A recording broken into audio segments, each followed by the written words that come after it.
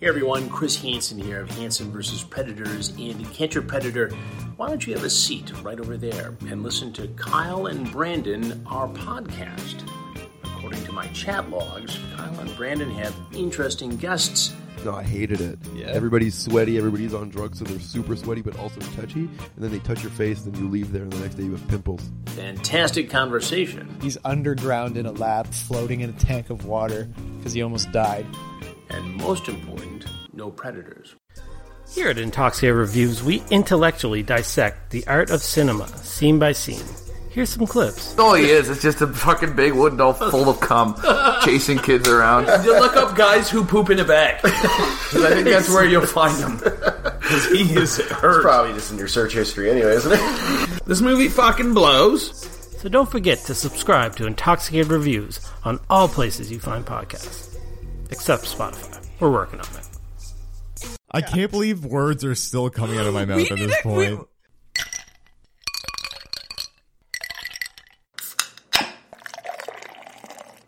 Do not take product if you are hypersensitive.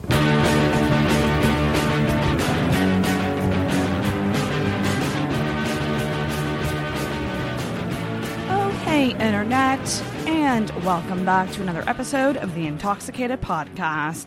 I am your host, Sarah McClellan, and this is a comedy variety talk show where I shoot the shit with comedians, creators, and characters about the messiness of life. You are seeing the time right on this episode. This is a long Rogan length episode. Holy shit. This is a very long one, you guys, so I'm keeping this very, very quick. This week's guest is Thomas Kennedy. Thomas is somebody I met through comedy recently who actually was a fan of Intoxicated before he even met me. So he was a listener of the podcast. We met at a show. He is back doing comedy now, and we are in the throes of COVID comedy together. This was an epic episode. We talked about I would say just about everything. This is pretty much, I mean, he kind of said it himself that it's pretty much his life story, even though I think there's still more to this guy that we can dive into. But we covered a lot on this episode. This is epic. This is a long one. I don't expect anyone to listen to this in one sitting. If you do, you are a trooper. But honestly, it's really, really good. And I think if you like it, you can pick away at it, throughout your week. These are the types of conversations I love. There was laughing. There was even some crying on my end. This was a wild ride. Do make sure to follow Thomas Kennedy on Instagram. He needs the followers. He is new to social media, so do make sure to follow him. His Instagram handle is I'm Thomas Now. I will link below to that. Make sure you give him a follow. Follow Intoxicated on social media as well. If you're not already, I don't know what you're doing. That is Facebook and Instagram at Intoxicated Podcast and on Twitter at @in_intoxicated. Subscribe to the YouTube channel. There's a lot of stuff up on there right now. I'm very proud of it. You can check out my 3-part stand-up series, Sarah Tries Stand-Up. And as well, I have a reaction video to my second set at Ladies Night. So you can actually see my stand-up. But you do have to deal with my rambling in between each joke as of now. So check that out on YouTube. That is youtube.com/intoxicated. Subscribe and ring the bell for notifications. If you're really loving the podcast, you can leave an Apple Podcasts rating or review. Hopefully a 5-star rating with a good review. Speaking of which, one came in recently and I'm going to read it on the show because if you review the podcast, you get a shout out. This is a new 5-star review that says, so many hilarious and insights from so many of my favorite maritime funny people and so many other interesting humans I would have never otherwise been exposed to. One of my absolute favorite comedy podcasts, bar none.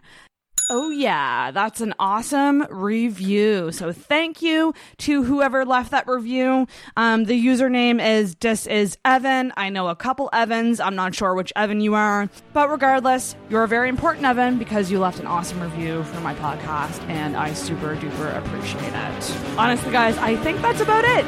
Buckle in for this Rogan length episode with Thomas Kennedy.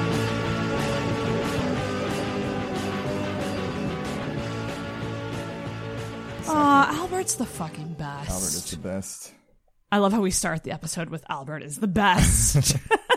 You're Thomas. Yeah. Not Tom. Thomas. Thomas, I think, sounds more natural to me because that's my middle name. Oh. I still kind of hate it, and I think everybody hates it. Everyone talks a lot of shit. Really? Yeah. But they have to understand it's for, at least you're not like making a stage name like It's not Coach flashy. Cowboy.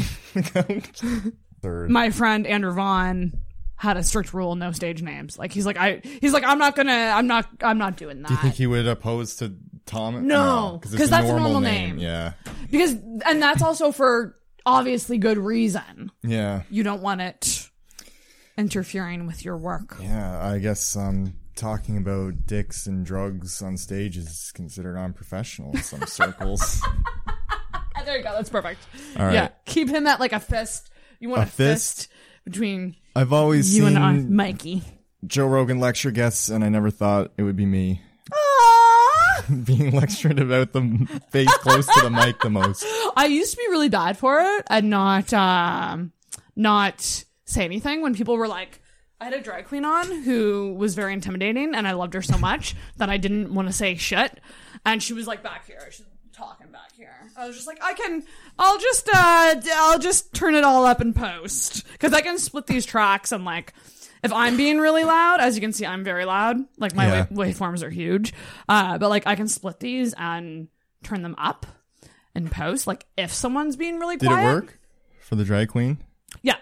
Okay. It's just more time, right? It's just more editing. Oh, well, come on. I can lean back and waste more of your time. No, that's okay. I'll play by the rules. A fist lengths away. But, ooh, boy. I'm very excited for this episode. I'm very excited to be here today. This is the Intoxicated Podcast, by the way, if you don't know already. And I am here with Thomas Kennedy. That's my name. Allegedly. That is your name. Yes. Formerly known as something else. Something else that you don't need to know, because this is a fresh start for you. In terms of the listeners, they've never heard your voice on here before. There you go. So you are Thomas. I am, yeah. Yeah. But you Kind have of. Thomas Kennedy. Mm-hmm. You're not just Thomas. No, I'll keep my last name. Your How family very name. feminist of you. Yeah. Good for you. Yeah. Keep that last name. Yeah. Welcome to the podcast. Thank you. It's a dream come true. Oh my gosh, that's so funny. It was really weird. Like for a long time before coming here and doing stand up again post pandemic, I was actually listening. And then when I seen you in real life, I was like, oh, I got starstruck. Do you know what's so funny? Okay. And I was wondering if I should mention this on the show or not. But there was a moment that you swung by a mic. We were all outside and you said, oh, Sarah, hey, I listened to your podcast. Yeah. And I had this moment of, fuck, I don't know his name. No Am I reason supposed to know this person? I've never met this person before. And I had this moment of like, did I meet, like, is this someone I met at a mic? No, And believe it or not, you just made a fan. And I was legitimately like, I think that's the first person I didn't know that, other than I was at a conference once and someone heard my voice and came up to me and said, your voice is familiar. You're on that Intoxicated podcast. So you got recognized twice so Yeah. far? Wow. That's an exclusive group. And I think, was it before a video? Yeah, I think this person just literally listened and recognized my voice. It had nothing to do with physical. It's distinctive. Distinctive voice. That's a neutral. Distinctive. That's a neutral adjective. You cannot. Distinctive is definitely more negative. No, than it's not. positive. No, it's not. Ron Perlman has a distinctive voice. That's true. Did I tell you that I might get to interview him? No fucking way. Well, okay. So last week I got an email to the entire. I don't know. I'll just fucking show you the email. From Ron Perlman's I got an lady email from secretary? a production company. And fuck, what was it? What was it called? He has a new movie coming out called like The Big Ugly or The Bad Ugly. Is it being filmed in Nova Scotia or No, something? it's already done. Okay. And they're doing promo for it. And they were essentially just like, let us know if you want us to set up an interview. And I don't know who with, But like they were like starring Ron Perlman. Like was That's one of a them. fucking A-lister. What Right? the hell? You had the Trailer Park Boys guy last, and now a magician. Well, and no, then I don't know if I'll do it. Like number one, like You don't know if you'll interview Ron Perlman if you have the chance? I don't fucking know much about him, or like this isn't a movie podcast. Yeah. But that's such a crazy famous person. I know, right? I can't fucking find it. I can't find the... What a weird, like, a distinctive voice, and then that was the example. It was probably literally like they searched keyword podcast, and like it was probably a mass email. Like I truly don't think that they actually like saw We need Intoxicated. Sarah McClellan. Yeah, like truly, like if they knew how big my listenership was, they would be like, this is a waste of everybody's time on this movie. Oh, here it is here. Yeah. So, good afternoon. I'm a publicist with 4G Vision Film Production Company. I've been checking out your media content and would love to share this exciting news with you all about our film. In late July, we released our feature film, $6 million budget, The Big Ugly, starring Vinnie Jones, Ron Perlman, Malcolm McDowell, Nicholas Braun, and many more. This action-packed film is ready for summer amidst these eccentric times. We are reaching out today to graciously ask you to watch the trailer to our film, link below. And if you see fit, I believe you will, very confident, we would welcome the opportunity to discuss setting up an interview. I feel like writing back, I will do it if it's Ron Perlman. Yeah. Yeah. I don't even really do know it for him that well. I don't know who this person is. I don't know what movies he voices the intro to the Fallout games. And I think he was in Sons of Anarchy. Oh, okay. Yeah. Oh, yeah. He's pretty big. Well, like, so, I don't know how many people would be like, I exclusively follow what Ron Perlman says in interviews. And that's the thing. Like, and then you'll get a bunch of subscribers all of a sudden. Well, my friend Corey runs Intoxicated Reviews, which is movie and TV based. And he would be a better fit for it. So, like, if I did do it, I'd probably do it with Corey, who's, like, a huge movie fan. So it's got the Intoxicated name on it, but it's not... It's all about bad movies. Bad movies. Mm-hmm. But it's not you doing it at all? Mm-mm. Oh, okay. Just I used to. Your, so at the start of the show, we were watching the show called The Leftovers. And I was very much so in love with it. And I had this idea. I was like, we should start like a little reviews feed. Like it's a separate feed, so you need to subscribe separately to Intoxicate Reviews. But like review TV that we're watching or like movies that we've watched. Mm-hmm. And I started doing that for a bit, and then I was like, fuck this. I'm not doing 2 podcasts. This is too much work. That sounds My insane. friend Corey took it over. So I like to say like I'm its birth parent, but it's Corey adopted it. You're related then. Yeah. Well, oh, very much so. It's like the brother. It's like Intoxicated's younger brother. Do they also get drunk? Oh yeah, more than I do. Yeah, I would say. I bet that would. He's a bartender, so. And they're all alcoholics. Mm-hmm. Are they? Oh my god, we got to talk about what we're drinking. Mm-hmm. So Thomas, you are a big Caesar fan, and this was kind of your suggestion. So we were talking today about having some drinks after bailing on an open mic. Yeah. Maybe I shouldn't have said that. I mean, fuck it. It's every week. Yeah. Missing 1 week isn't a big deal. We pussed out. We pussed out. That's the honest way of saying it. And the reason I would have went and watched, but I didn't want people to know I pussed out. But here we are. And you were going to go still watch because you thought I wanted to go, and then I had to be the one to be like, I'm not feeling it tonight. I'd rather just hang out and podcast. But also like I just woke up and we were talking about this earlier. I woke up in like oh, by the way, Caesars. Yeah, we're drinking Caesars. So that's made by Thomas. The long and short of it. Yeah. I didn't make it. Well, it's at a can. It's a very leafy Caesar. Can we cheers? We gotta cheers. I already drank half of it. Oh my god, that's so funny. I just put celery in it that we're probably not going to eat because it would be really annoying. So it just hits us in the face every time. I love a Caesar. It just really like it has so much. It wakes you up. I find with a Caesar, like that spice. It just like. I like spicy things. It's really weird that you can have an alcoholic spicy thing. I guess Fireballs was the other option. Oh, I have Fireball, by the way. Ew. If we do want to do shots. No. That is one shot I will do. Fireball. I'd rather vodka, I think. Really? A vodka shot? Fuck that. Well, I got alcoholics in my blood. Oh, fair. So I can drink straight liquor like without problem. Mm-hmm. But luckily, I have a weak stomach and I'll throw up. So Oh, no. if it wasn't for that, I would be an alcoholic easily. I'm such a bad drinker too for puking.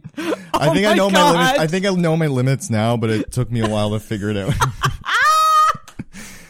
So over quarantine, so I didn't drink for a long time over quarantine.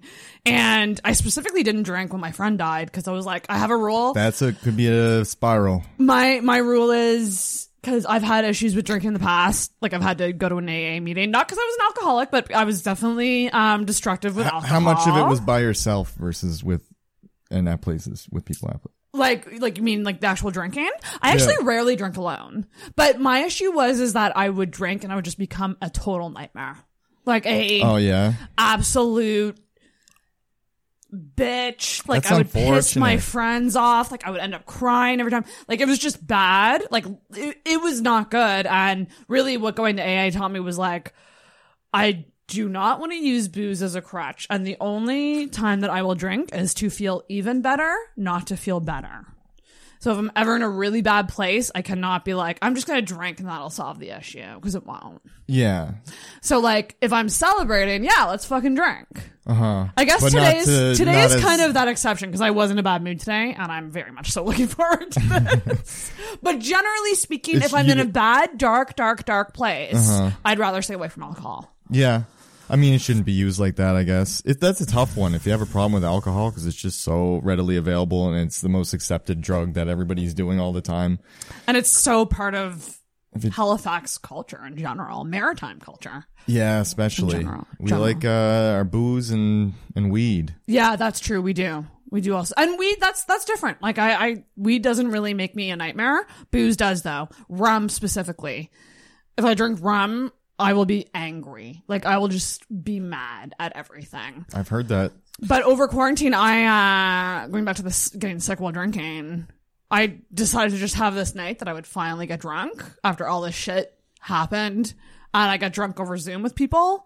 And I had cocktails delivered to my place from Metal Spoon, which were like, I don't know, $30 each for like a big bottle of cocktails. And they were like different kinds of booze, which I didn't realize. And I puked more than I ever have in my entire life. I'm literally 33 years old. And I was like, ah! Like it was so bad. During the night or hungover? During the night? Yeah. Oh, it's always in the night for me. Mm-hmm. I've never puked hungover. Yeah. I'm always what happens with me is when I'm drunk, I'll be fine. As soon as I get home and I lay down, I will get sick. Yeah. I will then get you the get spins. the spins, you close your eyes. I can't resist smoking weed either, and that fucking does it. When you're drunk, and then you get high, that fucks you. But does it ever? Yeah, I would always, I used to throw up all the time. Not so much anymore. I think I know Your limits. where the line is now. Yeah, me too. Yeah, I feel like my limit is anything above 5 drinks. It's all bets are off. Like, Oh, really? yeah, 5. Probably. I'm a lightweight. I would probably say like 8 to 12 Yeah, is that makes pushing sense. it. That makes sense. Yeah. I feel like most guys, which is can actually drink kind of more. normal now. I always thought myself as a lightweight, but that's not that weird. 8's like a lot of drinks. Kinda, yeah. Like if I think about 8 drunk me, I'm like, ooh. Maybe I just did it stupidly in my youth. The first time I actually had like hard liquor, like I've had beers and stuff in garages and like nothing major. But then I went to Europe and we were on a Europe trip in high school and I had a girlfriend there and everything on Europe trips is just heightened because it's the movie of the boring sitcom of your regular high school life. So everything's dramatic and there's fucking relationships that start and end.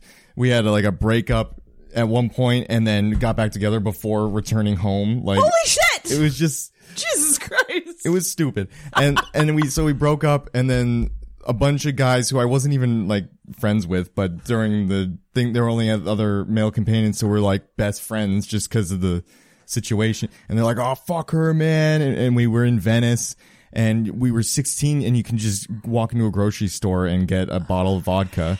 And I just got a quart of vodka. Jesus Christ. I just walked so easily.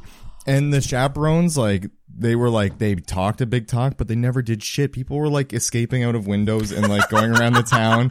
Like I felt bad for the entire floor we were on. They were everybody was fucking nuts every night. Oh my god. Super loud and just running around and shit. Like we were children.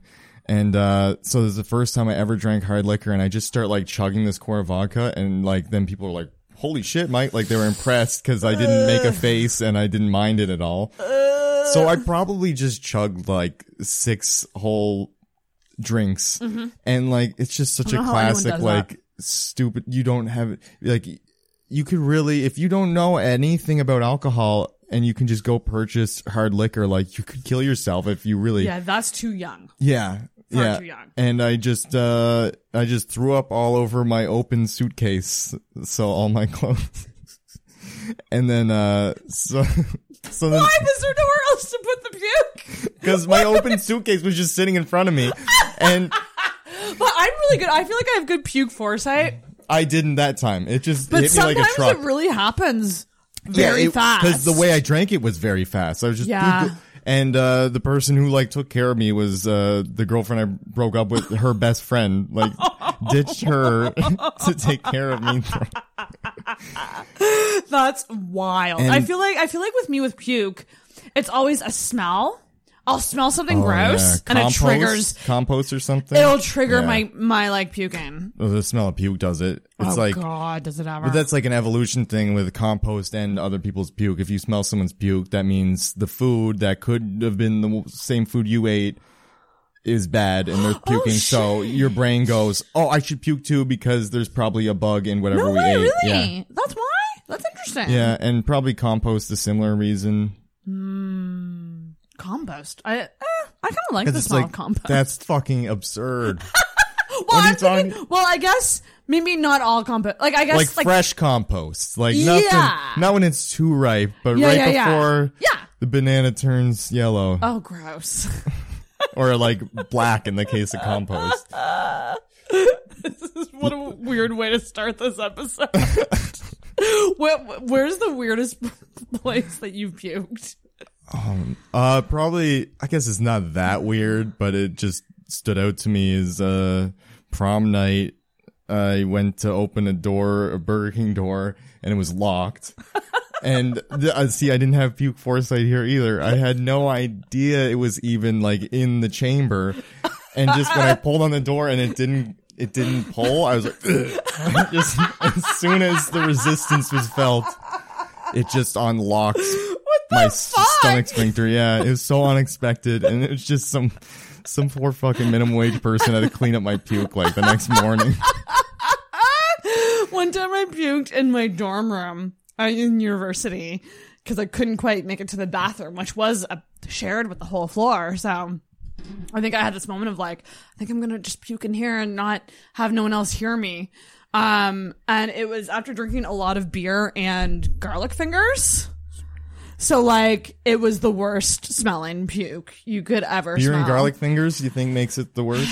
Yeah, pretty bad. Wine pukes are pretty bad, too. The worst pukes for me, when I was starting drinking, I used to drink a lot of vodka and lime juice at bars. I would just be like, vodka lime, at this place called The Dome, which no longer, well, actually, no, The Dome exists. The Dome does exist. Something with it. Yeah. But back in the day, they had dollar drinks. That's fucking insane. 2007?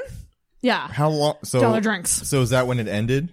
I think it only lasted a couple of years. And then they were like, probably this is too many illegal. people were getting stabbed and fucked up and... Yeah, like it was like, I had a friend once who went out on dollar drinks, and I spent close to $100 and drank a lot. Okay, so 100 drinks. Something like that. That doesn't even... Well, maybe it would probably be bought some like friends some drinks. 75 Because back then you could be like, tax. Here, I'll buy you 5 drinks. You can't order... And it's the cost of 1 drink. You can't order 5 drinks anymore for one person? Well, I mean, it's not as cheap, right? Like, yeah. I could buy someone a drink, but like dollar drinks, it's like, I'll buy you 5. Robbie and I, and Joel and some other people, and I hope they're not mad that I didn't name them because I can't remember. Oh, Dan, Joel's roommate. We like went to Boomers and it was like $3 drinks. And, What was the experience at the bar like in terms of the COVID? It was fucking weird. It was like, but I've never been like a go to bar person. I don't even know what the normal experience is, but it was definitely weird because it was just a bunch of tables and we had like a lot of people. So it was like a banquet table and most of them I couldn't hear at all. I could hear the guy right next to me, like a buddy Robbie ran into. It was his birthday. So that was fun. I could hear him and I could hear the person across from me only because I could like read their lips, and then everybody else I couldn't hear it because the music was so loud. And guys' voices, I think, bassy voices. Yeah. It just like blends into the like the bass in music. It does. So It's couldn't tricky. hear anything. Interesting. But yeah, that's just me being a mom that can't stand bars. So you had to stay with who you came with. Like, I guess maybe you could go join a table, but all the tables were full. But there was no one dancing. No. That's so weird. They were so strict, and to a point, like, it didn't really make sense. Like, Yeah. I was like, so I could stand up, put a mask on, and go to the bathroom with my mask on. Yeah. But I wanted to order a drink from the waitress on the way. But that's no-go, because if you're sitting, you can't give someone COVID. So I had to go sit down and take my mask off. So I could sit down and take my mask off and be like inches from her face, like spitting. Yeah, on her mask and her yeah. eyes. And that is, it'd you're be right. safer if I did it standing in front of her with a mask. Yeah, that's really weird. And if you want to talk about social distancing, turn the fucking music down. Yeah, because really. You got to be in someone's ear to talk to them. Yeah, for real though. Yeah. Why, if people aren't allowed to dance, why is the music so fucking loud? Crystal F asked if we had any questions for the premier standing down, and nobody thought of anything potent or real. Just no. But like, what a big! I think he might have been a little serious, and we all just fucking blew it. Like, that's such a cool. When last night he wanted questions. Yeah. Any questions? But there's one. I could have aired those grievances about my boomers experience for the longest time. Well, I guess before everything opened up, I just kept telling Chris, can they let us know when we can fuck? Like, casual sex? Like, is that illegal right now? No, you can. Okay. So you want to know when is it not going to be frowned upon? But back, like, I don't think the government's the ones who decide that. But back when, like, the bubble thing, especially when it was immediate family only, like, there was a lot of people breaking quarantine to go bang, like, casual sex partners, and that was very frowned upon. Yeah. But if you had a girlfriend that you didn't live with, you could go fuck. You couldn't, yeah? So it's very judgy against single people. Casual sex singles who that is also want like to fuck. If the girl, I thought like, if you have a girlfriend, if you live with them, but yeah, I guess it would make no difference, right? Like, what fucking couple actually didn't fuck for 4 months they're worried, that didn't live together? Maybe they're worried that people who are having casual sex might be having casual sex than more than one person. Oh well, that's a fair. But then that's also weird and a crazy minefield to navigate. Like, no polyamorous couples, no open relationships. We need committed. Like, all of a sudden, we're getting virtuous and puritanical. Yeah, very, very weird. But it is what it is, I guess. In my case, they're gonna come up with whatever rules they think, and I think whatever. Fucking complaining about it, like we're good now. We're at a good spot now in terms of, I mean, other than having to wear masks to the bathroom. I don't really care about that. That's such a minor thing. Yeah, really though. Yeah. How was your? Well, let's fucking get to know you a bit. So you're from Cape Breton, right? Mm-hmm. Originally, Sydney. Born and raised there. Yeah.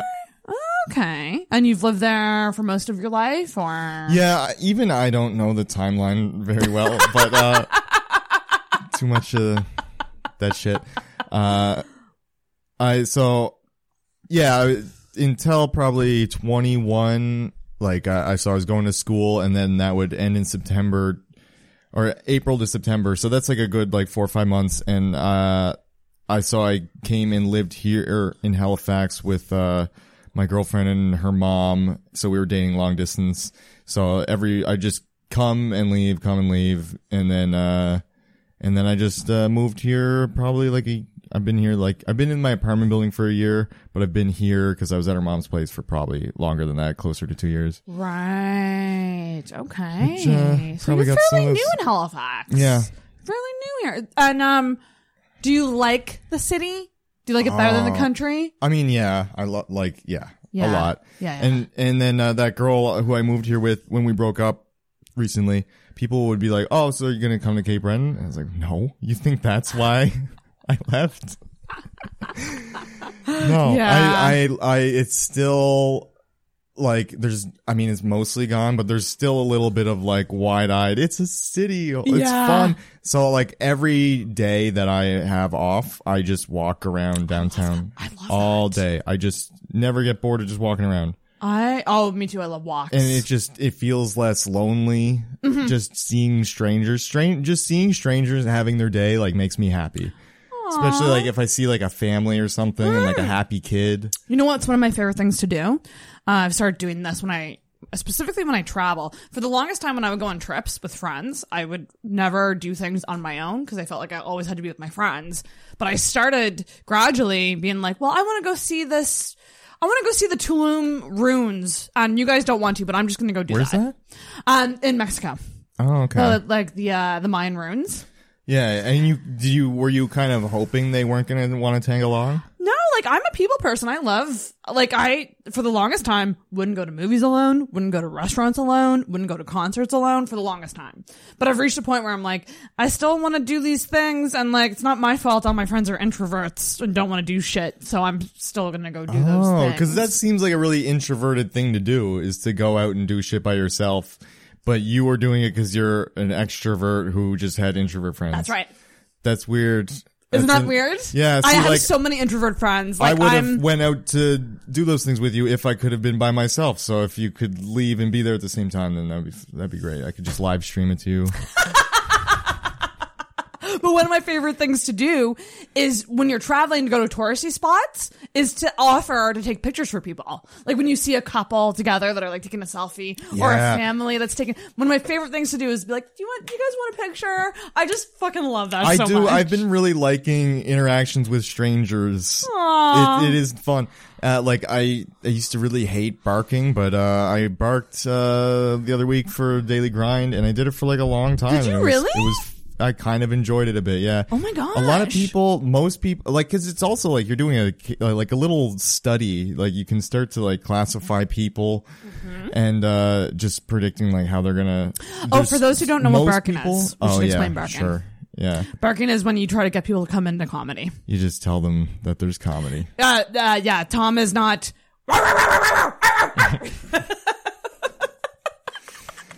I think I've heard of people doing that, but like so much of barking, it's like such a futile enterprise that like if I'm doing it with someone, most of it's like, let's see if I can make them laugh. Like I'll ask someone and then they'll ignore me, and then I'll like ask their dog on the leash. Like I'm just trying to.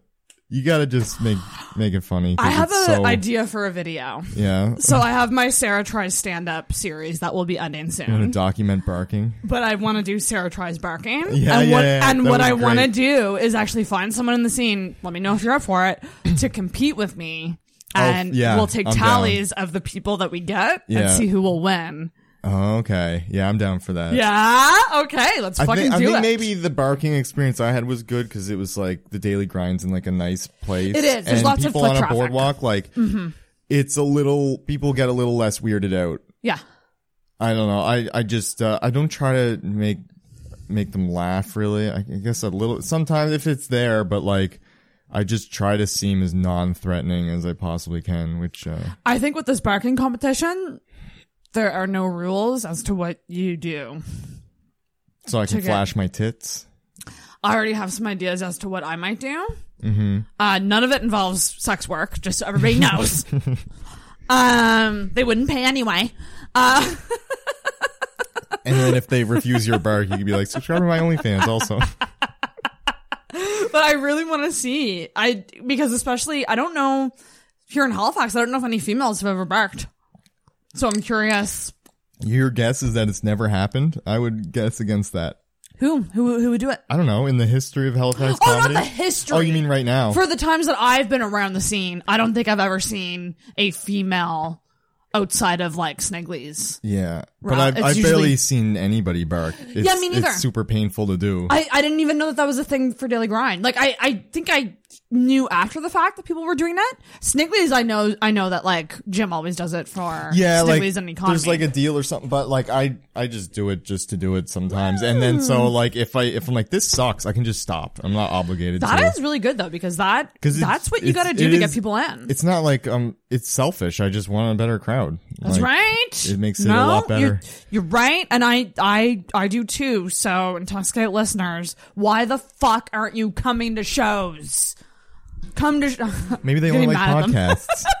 Like getting angry at them. Please don't be mad at me. I'm sorry. There's got to be a bunch of people on the internet who are into podcasts, which are primarily comedians on them, but they don't give a fuck about stand-up. That could very well be true. I think that's a huge demographic. I think that there are definitely, it's weird because for a long time I was like trying to find comedy fans, and then I realized that most of my listeners are just the comedians themselves. And I was like, I still want to find fans of comedy and get them out to see live comedy, because so many people just consume it in their, watching Comedy Central specials or Netflix and you specials. might laugh like 3 times. If a special gets like 5 laughs out of me, I'm like, that was a legendary special. Right? Yeah. But like at shows, like I'll laugh at far worse jokes more frequently. That's right. Because it's just the live experience it's so much better. Yeah. And like seeing crowd work happen, seeing someone like Matt Baker talk to the crowd for like 5 straight minutes is like amazing. I want to say one of the best, to be nice there, but I think he's the best host. Oh, he's great. Yeah. I haven't seen him a lot. Like, who did I see host Daily Grind? Joe. And I think that might be it. I don't know if I've been to that many Daily Grind shows. I've seen Sam host. Sam was a really good host too.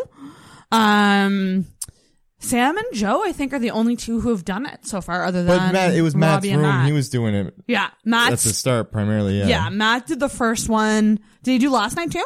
Yeah, I did last night. I haven't seen a whole lot of co-hosts. Like I've seen once Sam and Emma on stage together. Oh, so great! They're so like wildly different, but the same at the same time. I don't even really. It's very interesting. Yeah, I love it. I don't think I was paying attention, honestly. Oh, really? Well, there was this really funny moment where they're both standing there kind of stiff. Yeah. Like it seems like an awkward thing to do. And Emma was just like, can't you feel the chemistry just radiating off of both of us? And I died. I loved that so much. Oh, man. Emma's a killer. I can't wait to talk to you. So I'm recording with Emma and Scott McLean at some point soon together. Oh, that's going to be fun. Yeah, I'm really looking forward to that Scott is definitely one of my favorite... I love Scott. My favorite guest. And yeah, I realized great. how much dick I've been sucking of just comics in the scene for the past like 2 minutes. I'd like to say something bad about someone to even it out, but we'll leave that to the end. That's too spicy. No, that's good though. I'm not talking shit. But anyway. we got good people in this scene. Yeah, we got a lot of variety in this scene. Is the thing. Yeah, there's not many people who are doing similar material. Everybody is very different. Really interesting. That's good. Oh, you disagree? Maybe you have a more refined palate for stand-up than me. Do you know what that was? What I did just there? What? That was me in my mind going, I feel like I have similar... Okay. Well, we'll just get into it. Like, I feel like with... One of my biggest fears doing stand-up was that people would think that my material was unoriginal. Yeah. Well, it's going to be when you're just new. All of our material is probably unoriginal to some extent, and we just don't realize it because we're probably having parallel think with like hundreds of other comedians. That's just in bigger scenes. Yeah. And if we were in those bigger scenes, we would see those things pop up more frequently. That's true. And just, oh shit, that's hacky. I didn't even know. But you can get paralyzed by that fear of like, you write something and you're like, of course someone's thought of this. I should just fucking throw it out. Right. This is probably unoriginal. Like, if it's not completely wacky and out there or super, like, specific and personal, even personal stuff. Your spin on it is likely unoriginal. Yeah. And that's... every love song about, like, breaking up or something, they're fucking hacky. So if you have bits about breaking up, you gotta be careful. It's such a common experience. Lots of people are gonna talk about it. Yeah. But it's like, that's what are you very going to do? true. Just go consume every piece of stand-up comedy material that exists? Like, that's ridiculous. You can't. There's no way of knowing. I like when I was in the years of like writing stand-up before I finally got the balls to do it, like I had like a huge idea for a joke and I thought it was so good and perfect. Like basically the angle was like, oh, this is star signs. Remember I said at the end, try to guess what I am. And I think it might be easy because I think I've been told I like match it very well. I already know what you are. Did you look it up on Facebook? Oh, okay. Fuck you. Fuck you. I told you a thing. I wanted to disprove that bullshit. You're stupid. Because if you think I'm not smart enough to have already creeped, every time I meet someone new friend, I'm like, what's your fucking star sign? This is the test I do is like. I have a lot of thoughts on your star sign, by the way. Oh, dude. Because I don't think you're at all. I was not expecting that star sign. See, that would have been perfect. If you didn't look it up, at the end you would have been like, I got you pegged, you're a fucking Virgo, or whatever they're like. See, this is the bit idea I had, and I think it's still good. Me. But I actually ended up finding like a pro UK comedian already covered it better than, of course, I ever would. Shit. But the whole thing is like that star sign thing. It's a prejudice based on something that you can't control. Yeah. And it's probably pseudoscience, which, you know, there's lots of like racists who use pseudoscience to justify discrimination based on something that they were born with and they can't control. So it's astrology racism. You're kind of a bigot. Sorry. Well, you want to know what? I don't think I am, because no. I mean, it's not as heavy as race or gender or orientation and shit. Well, I just want to say, number one, you have one of my favorite star signs actually in the whole star sign. Like I'm a Pisces, and shocker. I don't know anything about any other star sign. But your birth chart, if you know what time you were born, you can find out a lot more about you. You have all kinds of different signs in your birth chart. Your rising sign is your outwards, how you appear outwards to people. Mm-hmm. If you think of a house, your rising sign would be like the exterior of the house. And I always thought, what's that mean? What's a rising sign? It's like how you act. Okay, so I could be like a Pisces, but I act like a Virgo, right. So like I'm trans Virgo. That sounds like a good way to excuse any diversion from the script. Virgo, you're supposed to be like this. No, but my rising sign is actually fucking Pisces or whatever. And then the moon is like how you handle your emotions. Like Jupiter is like the social aspect of you. So there's all these aspects of your personality, and you have different signs for those based on your chart. And I always thought, I'm a Pisces, but I also feel like I'm kind of an Aries. Oh, and yeah. I always wanted to be an Aries rising, and I was convinced that I was. Like, I was just like, I bet you I have so much Aries in my chart. I probably have a lot of Scorpio, too. So I'm a fiery person. Okay. And then I found out Aries that are fiery? don't. I think Aries is fire. It like gets in confrontational and shit. Because that's not me at all. So, okay. So, one of my best friends is an Aries, and she described Aries perfectly. She said, when we're good, we're amazing. When we're bad, we're awful. In what way? Like, when you're good, like, when you are in a good mood, you are probably, like, the most fun to hang out with, like, life of the party, social, like, very fun person. But when you're in a bad mood, you're probably a shit show of a person. Is that accurate? No, I don't think I'm a no? shit show. See, that's the thing. If I'm in a bad mood, I'm probably just going to be quiet. Yeah. When I found that out about you, I was like, oh, that's kind of shocking. Because I feel like you're very even-keeled. Yeah. An even-keeled person. Like, I can't see you freaking out at anybody. No, I'm pretty happy to see so far that, yeah, I definitely don't get in conflicts with people, but it's almost too much. Like, I'm not probably assertive enough. Oh, okay. Yeah, so like it's not that like I'm not getting into conflicts because I'm so noble. It's because I'm afraid of them and I'll probably fuck it up and I just don't even want to bother. And also, I can't even think of examples of times when I should have started a conflict with anybody. It's not so much like this is who I am because of this is how I react. I haven't had the stimulus, the situation. I don't know. I just feel like I know I'm young, but like I feel like not a lot has happened in the 23 years, even for a 23-year-old. Like I kind of had You're a new bland soul. existence. You're a new soul. What is? Do you know what new soul, old soul is? No. So like, I heard of old soul, like you're supposedly act older than you are or something. well, let's see if Google can say it better than me. Well, if there's gonna be dead air, I'm gonna eat celery. See. Like an old soul is like somebody who, okay, I will give you examples with comedians in this scene. Oh, I have the perfect example of a new soul versus an old soul. Okay. Emma Mader's an old soul. Like I don't know her enough. she's very know what that mature. means. She's lived a lot of life experience. She's very smart. She is still, obviously she's a young woman, so there's still aspects of her personality that reflect that. But she's had more life experience as opposed to me, who I'm just a naive kid. A new soul would be Mitch. Yeah. Well, he's literally the youngest Mitch, one. I'm so sorry. I hope you don't take that as an insult. But Mitch also like has admitted to saying like he has toddler energy. Like he's just someone who he has teenager. enjoys life. Like he just kind of dives in. And like, but like with Emma, Toddler's too that far like, back. I think he has teenager energy.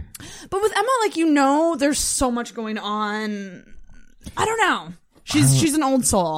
I'm still like I haven't actually like hung out with Emma. It's just been like she's the authority figure who has the mic that I want to get on, and I really respect her stand up. Like I do she's too. holy shit. I have so much fucking to ladies' say. night blew my I mind. know. And so like I've only had brief interactions with her, so I'm still like scared of her in the way of like I don't want to. I don't want her to not like me. I want to say something stupid. I've known her longer than you, and I would agree with all those things because I should be scared of her.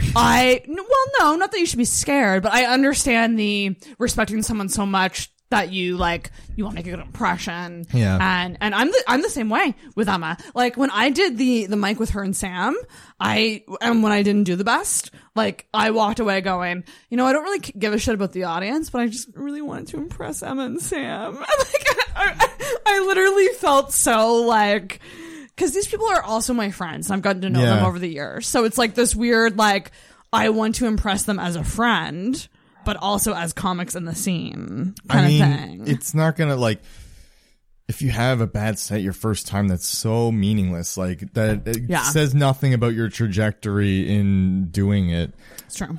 Like it seemed like the theme in those videos of your like preparing to do stand was everybody saying like, oh, it doesn't matter, like stop, because they know like your first set is like a tiny little bump, like, and it's just such an insignificant thing. It's so true. It's so true. And did you get like postpartum depression? Like, did it feel anticlimactic? So that's interesting that you say that. So ladies' night was a Tuesday, and then that Thursday I tried to go up at Daily Grind and I didn't get on, and then I didn't go up again until the Wednesday after. Yeah, because it was ladies' night. Oh, the Daily Grind I was at. Yeah, it was late. I did Daily Grind. So we're not even. I'm ahead of you. Even before the Daily Grind last night. I did a District 5 set when you didn't. Yeah. Yeah. I mean, it's not a competition. Are you doing Oasis on Tuesday? No. Okay. I don't have any booked sets left. I have Oasis and then that's it. I need to get on asking people. I'm trying to get a weekend off so I can do shows in Cape Breton, but it might not happen. So my sets went, I did Daily Grind, I did Ladies Night, and then I did Daily Grind again. And then I did District 5, and that was the one that was the weakest, number 4. And then number 5 was Economy Shoe Shop this past Sunday. So Ladies Night was the best. Probably was the best, yeah. But again, that's a psychological fuck for me, because when I started, everyone's like, do your first set as Ladies Night because it's the easiest crowd, and if you do good on Ladies Night, everyone don't take it as a big compliment because everyone does good on Ladies Night. That's not true. That's what people told me. That's not like when I seen it, it was a regular show, because it's like there's still just as much variance in skill levels if you have a group of all women or if you have a group of mostly guys and one woman. Like, comics are comics, and that's so hard. There's people who did better than others, and like, What did you think overall about Ladies Night? Like, it's great. Yeah. Yeah. You really enjoyed it, eh? Yeah. it was a weird psychological thing for me because the ladies' night was amazing. I have the set recorded. Like I was very happy with it. And you can see in part 3 that I'm releasing soon. I was just so happy. And then I haven't been so happy since then. Yeah, I don't know. That's what it is though. Like you have a really good set. And it's like you feel like a hero for a night, and then you have a bad set next time, and then you have an identity crisis. Actually, I hate fucking saying this because I know I'm gonna get eye rolls, but I don't feel like any of my sets have been bad. It's just one was really not as strong as the others. Yeah. There hasn't been a set that I've done yet where I haven't gotten at least like one. No, laugh. and like some people have like different definitions of what a bomb is, and I don't know where I'd put that. But like, I would say last night was a bomb, but I've heard a different, a bomb is like nothing. Yeah. Nothing at all. Yeah. But that rarely ever happens. Or like, if you were doing it for money and then maybe you didn't get nothing, but you obviously didn't earn that money. Like that's a bomb. That's really interesting. Yeah. I think people do have different definitions of that. And for me, like, I've definitely had jokes that didn't get anything. Yeah, you can have an individual with joke bombs. But I haven't had a set yet where no noise has been made. Like, yeah, no. And like, I've had that happen like once, and I deserved it. Right, yeah. I think if there's more silence than laughter, that could be like a bomb. You might consider that, yeah, and a looser definition. Of a bomb, yeah. Yeah. Like if you got, say you did 5 to 7... And let's say you did, like, I'll just go by my set list, which is I have like 10 to 11 jokes. Like, let's say only 3 or 4 of those got laughs. That might be a bomb in my mind. If I had that, I'd probably call it a bomb too. Yeah. It's kind of like a test, like a pass fail. Yeah. Like if you get 30%, it's like, well, technically you didn't bomb because you didn't lose anybody money. It's like, okay, sure. It's like, it's all semantics. Some people like, oh, you're not a comic until you're making a living on it. And it's like, okay, so what do you call these people who are doing open mics? Like, we have 4 people tonight on this show. 4 people come see our people. They tell jokes, are joke people. Like, no, just they're comics, whatever. That's also a question I've asked a lot of people on the podcast. And I've realized that a lot of comics, no matter how experienced they are, don't feel comfortable calling themselves a comedian, which is very interesting. But in terms of like, I would say amateur comedian, maybe amateur. Yeah. That I wouldn't be like, hello, amateur. I'm a comedian. That would be misleading. Pro comic. Yeah, no, I wouldn't even, like, I don't even know when I would call myself that, which is weird because people were calling me a comic before I even did stand up. Yeah, that's a little silly. So, because people just assumed, like, they would just see me around, like at the back of the room, and like they just assumed. How often did people think you were someone's girlfriend? Not. I think I hit some kind of nerve there. This is gonna make me spiral. Never. They've never thought that. Thanks for asking, Thomas. I've heard female comics have that problem. I just whoopsie. I really want to make that into a bit now. Like I've hung around so many comics and I've liked so many comics. But even though I've never done comedy, I don't even get recognized. A lot of female comics have that you could launch into it like, I'm about to make a woman's rights issue. A lot of female comics, people assume that we're somebody's girlfriend, but not me. And yeah. Yeah. I kind of really like that. Like people have never assumed I was a girlfriend, but they always thought I was another comic. Yeah. What does that say so about me? I look like a comedian to you? Yeah. That's insulting. I kind of like that. What, is nobody going to ask if I blew someone to get on here? No. I mean, I would tell you to fuck off if you did, but I mean. I love that. And that reminds me of something that you kind of inspired. You're kind of inspiring a new bit of mine, which is the bit that I'm doing about the positive side of like toxic masculinity, which I'm working on. It's not ready yet, but like, it's one of those newer jokes that I'm like, I think it has like legs. Just or having bones. an unusual stance on something can like can elevate it a bit. Yeah, I would agree. You get focused on like, okay, there's the setup where it's not funny and then the punchline when it's funny, but there's like 3 components. It's like there's the premise, like what the point is, And sometimes it doesn't have to have a premise. Sometimes one-liner jokes are so short. Yeah. They kind of, but technically maybe, I don't know, but there's a premise and there's your point of view, like your attitude towards the situation. And then there's the punchline and like, and tags and shit. I love that. But like, I don't take my own advice on this because I rarely go to think like, what's my point of view in this bit? But like, that's something that really helps. Because that's where it's all kind of about emotion. I would agree. Yeah. And that was one thing. They need to know what your emotion is in the bit.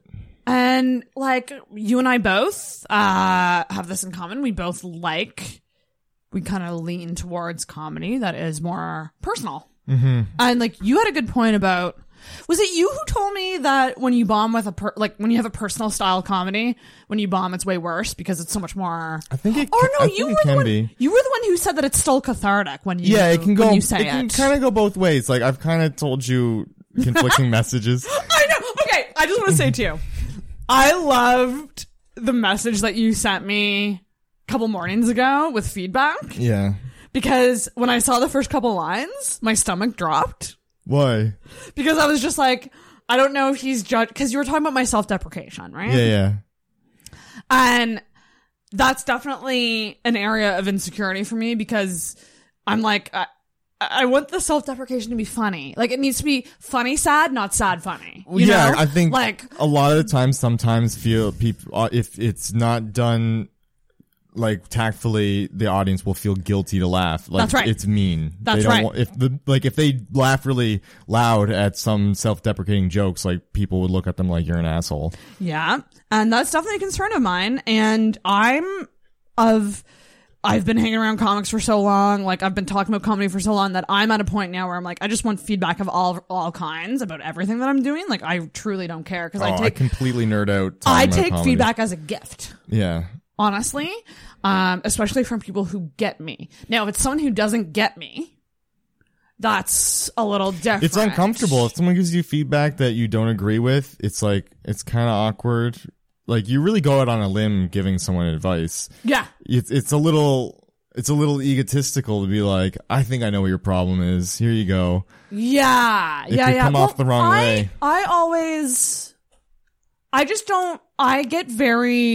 My defenses go up when I feel like someone's trying to change me.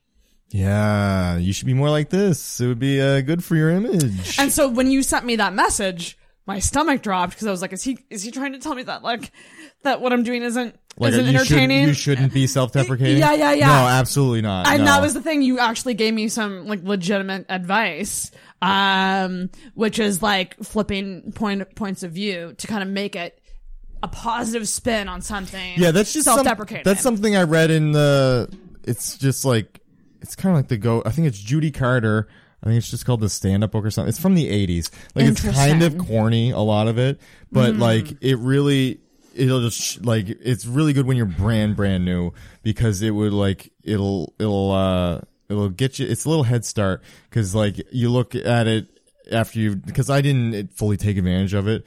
But then, like, you look at it later and it's like, oh, yeah, that took me, like, a long time to figure out, but it was just right here if I would have just paid attention to this. And that's my thing. Like, that's why I love getting advice from people, specifically people who know what I'm going for with a joke, but they see, like, how it could be better. Yeah. You know, they see, like, the little weak points of it, where it's like, like, I get what you were doing, but, and Albert, shout out to Albert Coombs, he reached out with some feedback as well, just a slight wording change, very, very slight, that would make it hit a bit better with my firefighter joke, with the chlamydia. The chlamydia part of the firefighter joke has been, like, my most successful, like, joke punchline so far. That's but he's like, this might make it even better. And I was like, okay, sweet, I'm gonna try That'd be something I would have no guilt taking if it was just like, switch these words, cut this one. Yeah, exactly. And it's like, okay, that was just an efficiency tip. Like, exactly. You didn't come up with the whole meat and potatoes of where they're laughing at. You built everything. They just replaced They put the wiring through a better hole in the wall. That's right.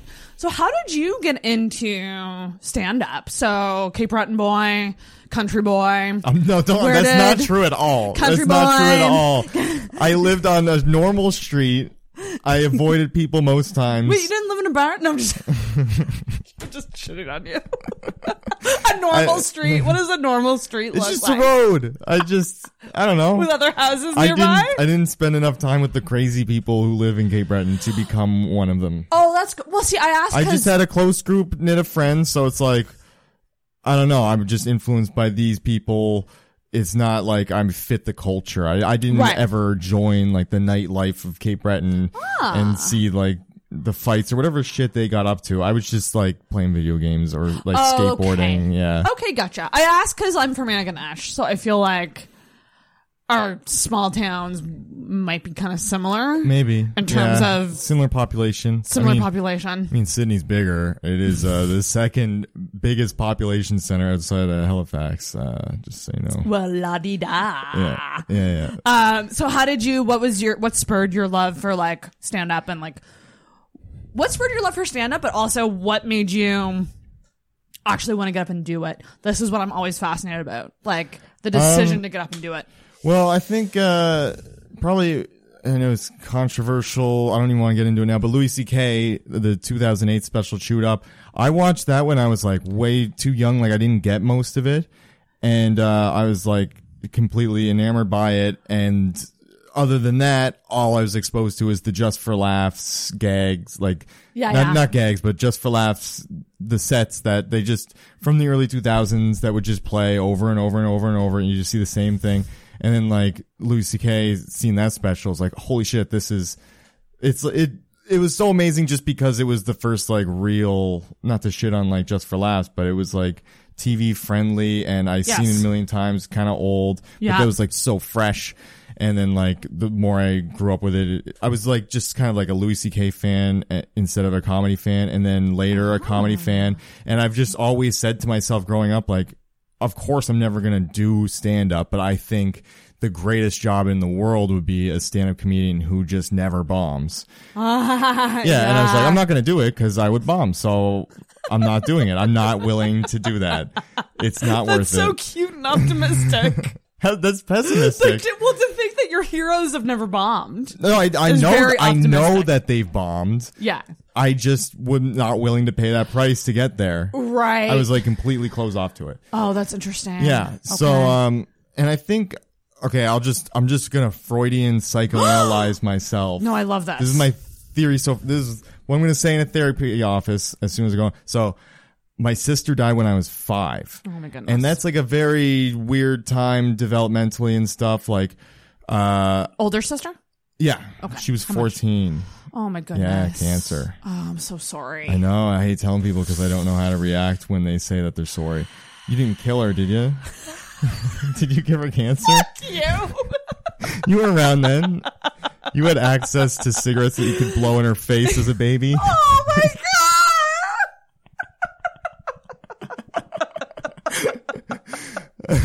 Still, that's so fucking young. Yeah, it is. It's fucked up. I think the thing is with that is like, you still, like, I still can't comprehend someone getting cancer that young and dying that young. Like, yeah, it's truly. just, sometimes life says fuck you. So, it did. And I mean, I don't know. There's like, you could be like, oh, why me? Why this family? Like, but like, why anybody else? Why? Yeah. Yeah. Fucking kids are getting bombs dropped on their head. Like, why should I have a perfect life? But anyway, when that happened, I think developmentally as a kid, like I couldn't comprehend it or something. I don't ever remember being very upset. I've always felt like, everybody's reacting to me like I should be fucked up or something. Right. And I was just kind of like a happy kid regardless. Did you, so 5 is so fucking young. So did you have, I hate asking this question, but do you have like a lot of memories of her? Not really. No, Barely because any. that's so young. It is, yeah. And I think what happened was when I was, that young, I could pick up on the tension in the household and everything, and just, my little 5-year-old brain to deal with it was just to be like goofy and silly all the time. Right. So I think that made me develop a sense of humor. And then I just remember only liking comedies and shit growing up. I was, but later, and then I got really into movies, and I liked other kinds of genres and stuff. But I remember as a kid thinking, like, I was 14, I was like, why do I only like comedy movies? It's literally all I like. So cute. cute. And so it was like in school I was always distracting kids. Like, not a class clown. Like I wouldn't like try to kill in class. I just try to kill with like the people around me. Right. And I would distract the shit out of them. Like Oh my God. I'm pretty sure I have like ADD, but like I would I do too. and I would get good grades, but then I would fuck other people's grades up.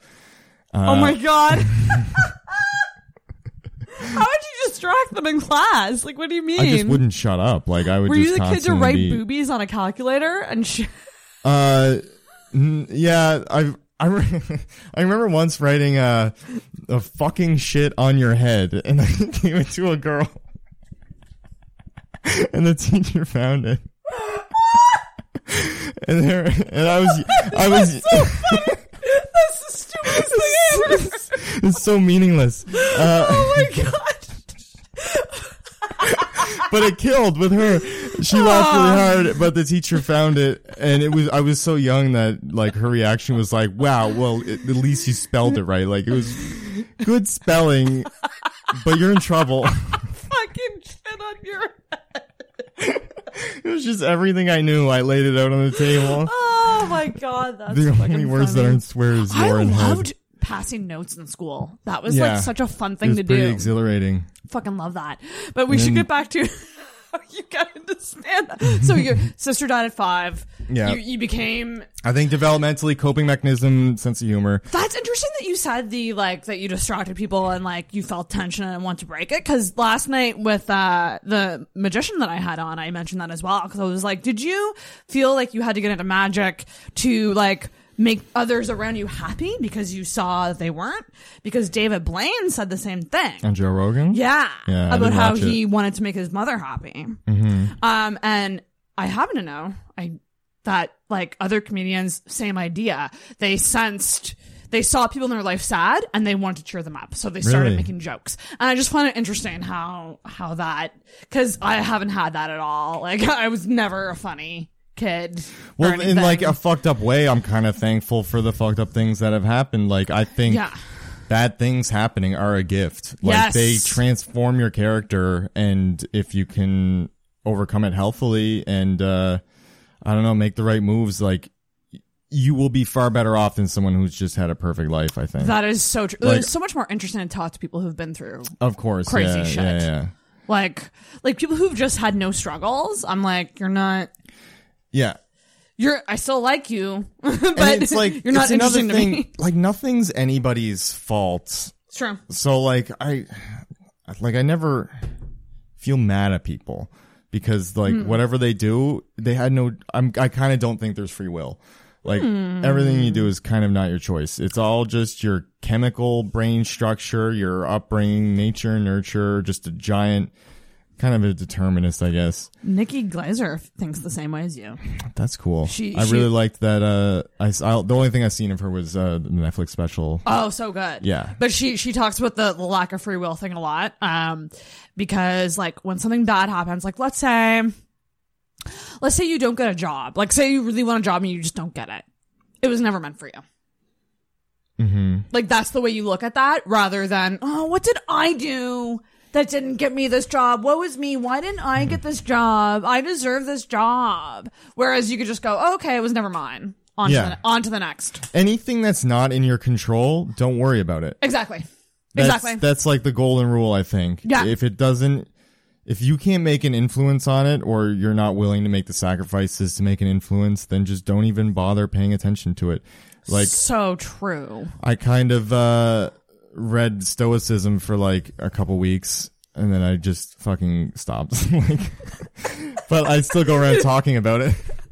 You mentioned this to me. So what is that Stoicism? Oh, man, it's like I'm gonna fuck it up or something, but I can just remember all of it's written in like it's like 300 BC or something, and it's like a paragraph thought, and then the next thing's like a 2-line thought. Like it's almost like weird little jokes, but instead of being funny, it's just like here's a good point I thought, write it down. And but like a lot of it is like, don't worry about things that you can't control. A lot of it is about like just almost trying to control your own emotions. And which who knows if it's healthy. Fuck, I don't know. I'm just No, I think trying it on. I think it is because I think it can be a struggle for people, especially I would say anger and jealousy are hard to control. And when you have that moment of like, I'm really angry and jealous, I want to just be angry and jealous, but you have that moment of like, don't be like the mental gymnastics of calming yourself down and going. Do you meditate at all? I don't, and this is a huge issue for me. I really like should. I don't either. Like I can't really fucking chastise you or anything, but that would be kind of a solution to that where if you're just sitting there and let your mind go blank and then you notice like anger or jealousy arising, kind of the headspace you get into when you're meditating is like you see a thought and you're like, oh, there it is. And then whatever reaction you have to that thought, it's separate from you. Everything that's going on in your head, it's not like you. It's not Sarah. It's just a thought that came into Sarah for a second. And then you just look at it neutrally. And then I guess you do that enough, you get good at that, and then you'd be able to like quell those things. Right. Yeah, I really gotta try the meditation thing. My thing is, I'm a total hypocrite. I've never actually developed it as a habit, but I always fall asleep. Yeah. You can't do it just lying down. But even sitting up. Really? You fall asleep sitting down? Honestly, I think it's just because I just don't get 8 hours of sleep every day. And like, this is main, like, again, I'm bad at life. If you haven't guessed If you already. did it cross-legged, then I think that's why they do that. Cross-legged on a pillow. Okay. Like, it's uncomfortable, but kind of, I guess part of the point is like, you power through being uncomfortable. And no, this isn't painful. It's just a sensation. It's not like annoying. That's just my judgment of it. That's another big Stoic thing is like, it's nothing is good or bad. It's just however you react to it. Like, it's just a judgment. Bad is just, this car accident happened. That was bad. But you don't know. It could have been good. You don't know the greater picture. It also doesn't matter if you think it's bad. All you're doing is like causing stress on yourself because you've judged a situation in a negative way. Right. Oh, that's so like to me, because I'm such an emotional person. I respect that. And like, I want to be there. I am not though. Like, I'm the biggest, like, there's whole practices. Emotional, like we'll just feel it all. And like, and then I'll be okay. Yeah. I mean, but depending on who you are, like controlling your emotions is easier said than done. Oh yeah. Like, such a struggle. Yeah. I don't think I've had an impact on it. Like, I definitely feel like there's been a shift in my perspective and life's been pretty happy since Stoicism, but I have been ignoring it. Like, I only read it for like really like a month and then I kind of stopped. Right. But then I just still like, oh yeah, that thing I was kind of attached to a little bit ago. But ADD. I know. It's like, yeah, I definitely for sure have it. And I do too. We should both get tests done at the same time. Yeah. Let's go get diagnosed. And I told my mom, like, when I was growing up, I was like, look, I took these tests. I think I have this thing. And I'm kind of cringing at myself saying this because there are annoying people who's like, yeah, I'm ADD. And it's just like, okay, yeah, you're lazy. Whatever. Yeah. And maybe I'm one of them though, is the thing. All with a grain of salt. Cause you take those online tests and you're like, I think I have ADD. That would solve all my problems. I'm not like just a lazy person. I just have a brain disorder or a mental thing or something. So you go in and it's like, oh, are you always this, and this? And you're like, that sounds ADD-ish. That's me. You've already decided that you're like ADD. Right. But I don't know what extra shit they do in the legit diagnosis. Yeah, there's a legit serious assessment test thing that you do. And I think it's pretty costly too to get it done. Yeah, I thought it was like $1,000 or something to get diagnosed. And it's like, the only reason to do it is if you think that Ritalin would help your life. Because why else would you need to get it diagnosed? Like, you just deal with it as you know yourself, your own issues with it. Like, okay, if I'm right about this ADD things, I gotta watch out for this, and this, these pitfalls. I think for me, the light bulb came on, and again, I'm going back to Nikki Glaser. I listen to her every day. She has a daily podcast, like diary style, where she talks about her life. But she's also someone who thinks she's ADD, and she's in the process of getting tested for it. And when she said, and this really resonated with me, I don't know why. I know I'm really good and smart and could be great, but I'm just not doing that. And there's something Like she's not There's something holding me back. from her potential, Yeah. but she's so successful.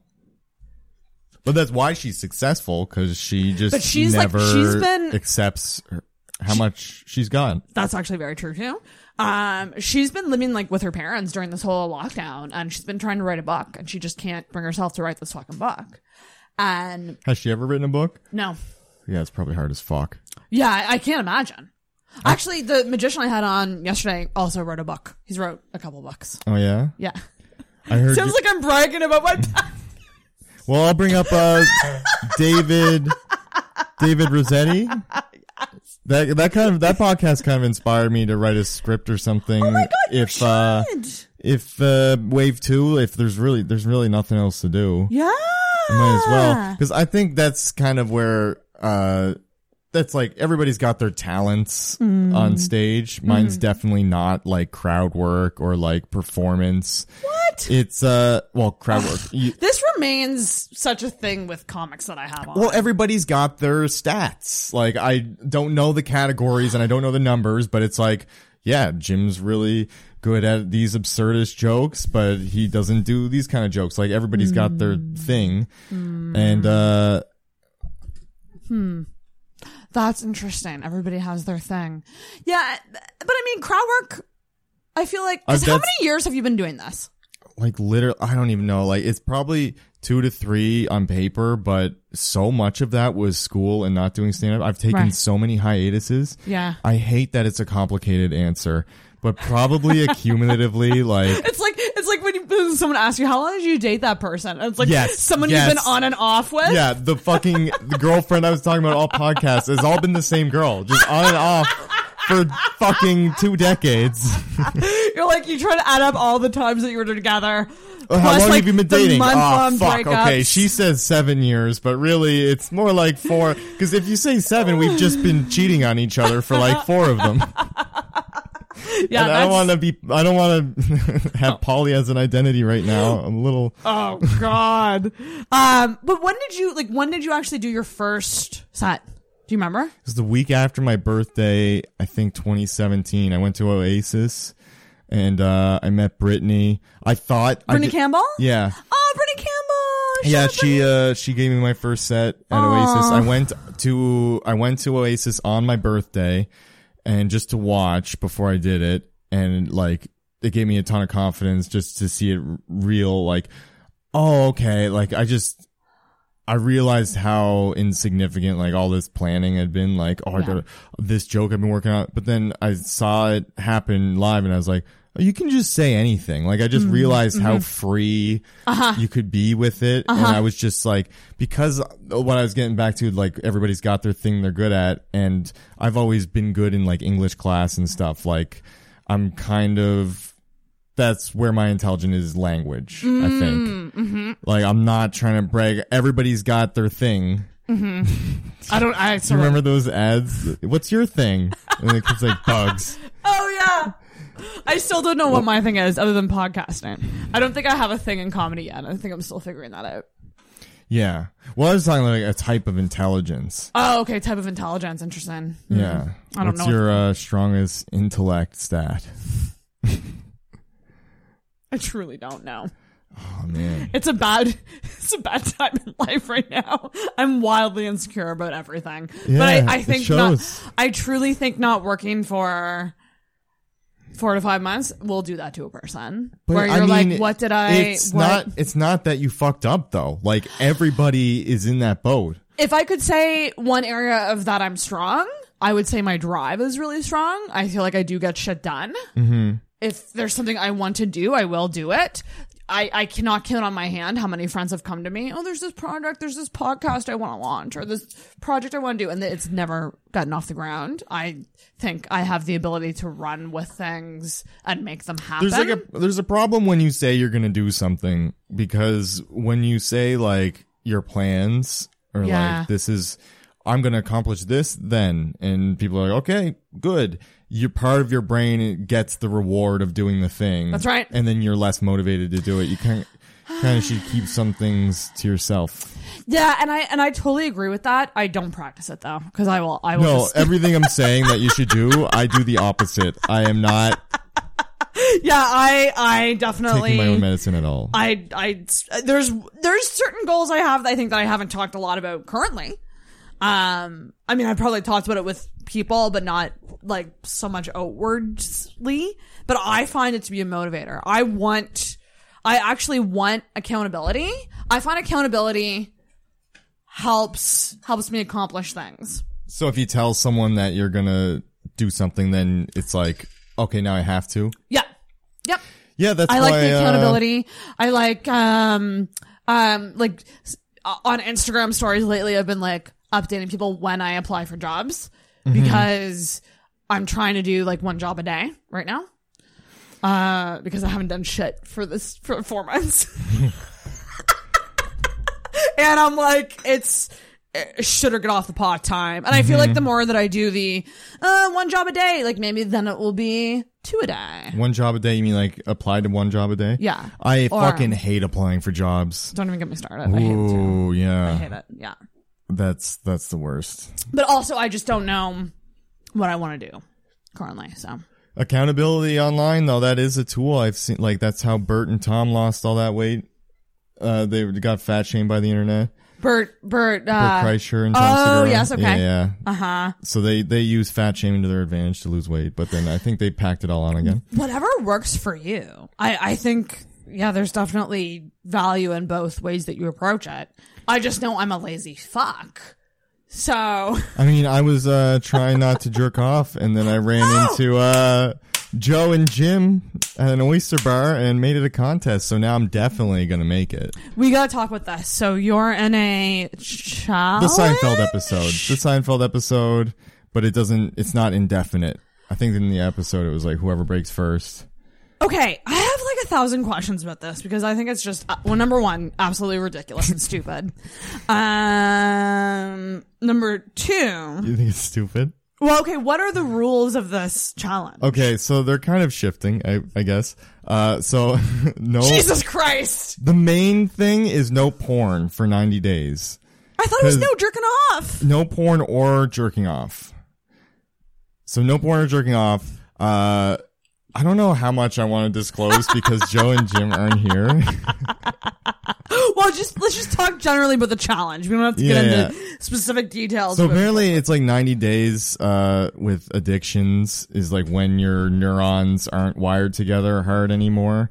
And so I just thought mainly it was inspired by reading about Stoicism because a lot of it is like trying to resist just easy pleasure.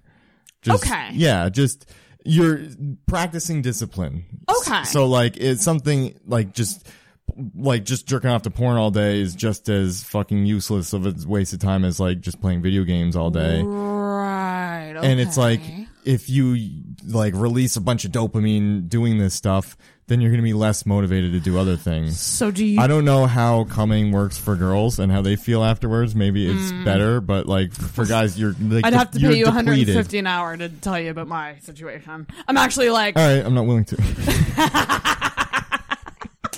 I love how you're like, I'm not willing to. Yeah, if you give me $150, I still don't want to hear this. If you told me for free, sure. I'm not gonna. I'm probably booking a session soon with an intimacy coach about this because like I've Googled it, I've researched, I can't find anyone with the same problem as me, and I'm like, oh, okay, this is just me then. All right, the problem? Great. Oh, I cry every time I come. Oh, I really? get deeply sad. And depressed. I've seen that. It's not crying from pleasure, just so everybody knows. Oh, okay. It's like I'll come and within seconds I cut myself off from it. I get up, I move around. I don't even allow myself to bask. I just literally like cut myself off from it and I cry. And I literally get so sad. Even if it's by yourself? Yep. Oh, that doesn't sound worth it. You should get on this no jerking off thing too. I really should, but I mean, fuck, we're getting deeper than I thought we would get. I think that there's something really deeply not right with me. And yeah, it's worth, I gotta talk to a fucking therapist. Do you know where it comes from? Do you think it's in a life experience or just you're wired some way? It's been 2 years of this. Like, it's been going on for 2 years. I think it's I'm so deeply lonely and I really want a connection with another person. Because here's the other thing. It only happens when I watch porn. If I don't watch porn, if it's just imagination, I'm fine. See, yeah, because look, now that I'm on this, we're on day 23. No porn or jerking off. Porn is fucking stupid because the way God or the universe or the fucking caveman intended it to be was you imagining you having sex with someone else. But porn is this weird peeping Tom thing where you're watching, you're watching people fuck. I said it by accident, the right thing. Because I hit my glass. Yeah, no, it is. Yeah. And that's the thing. You're a weirdo watching stepsisters and brothers fuck. But regardless, for me, I think that in the moment, I literally get jealous because regardless of what's happening in the porn, someone whether else it's is being intimate and you don't have it. Exactly. It's the lack of intimacy, the lack of connection. Because if it's just me, if I'm not seeing a couple, if I'm not seeing like girl and a girl or a guy and a girl, you know, whatever I'm into that day, if I'm not seeing that in front of me, it's usually imagination. And that usually works better and you don't cry. I don't usually get, I can't believe I admitted to this. Then you should stop watching porn. Yeah, no, I porn actually sounds like it has an awful effect on you. Well, I haven't been doing much of all of that anyway lately. Yeah. Like just generally speaking, like I'm not going to put a challenge on it, but but I also, this is what I want to ask you. So do you think because you're depleting yourself of that type of serotonin release or dopamine release, do you think you're just finding it in other things like junk food or like are you doing other? Oh yeah, you have to like replace it with stuff. Yeah. I find for sure like I'm better at life. Like for real. It's like, cause your dopamine is your motivation. So like you don't actually get it when you, like if I was an alcoholic, I drank it. It's not when I swallowed it and then the effects come out. It's like anticipation for about to drink it. That's when you get the dopamine. That's kind of irrelevant. But anyway, it's a motivational chemical. So like all that energy goes somewhere and you just kind of channel it into healthy things like I just walk around all the time or like I've started eating better. Oh, okay. It just becomes easier to be disciplined overall. Okay. So it's working in the right way for you right now. Yeah, for sure. Okay. I mean, I feel like I'm dying of thirst, but other than that. But there's also. Do you want me to get you a water? No, not that kind of thing. Oh, shit. No, it doesn't do that. But apparently, like because when you jizz as a fella, you like start getting estrogen and progesterone through your body, and so that doesn't happen. And then you, I guess, you have more testosterone. So like, you get a little hairier, you get a little more confident and shit. Interesting. Yeah. That's fascinating because it's not being released; it's staying in. Yeah. Apparently it's not good for your prostate. Whatever. I'm not going to do it forever, but I'm young. You are young. Yeah, it's a good time for you to do it, I think, if you're going to do it. And your balls get huge. But aren't there not speculations, what's the word? Stipulations on this? Like you can fuck, rules? but you can't jerk off? No. You can still fuck? You can still fuck. Like, if you fucked and came, then you would lose, like, the hormonal things, but you wouldn't lose our contest, which just involves jerking off and porn. But we decided that we can't have girlfriends or casual sex partners on repeat because then it will be unfair to the other people if they can't manage to get a girlfriend.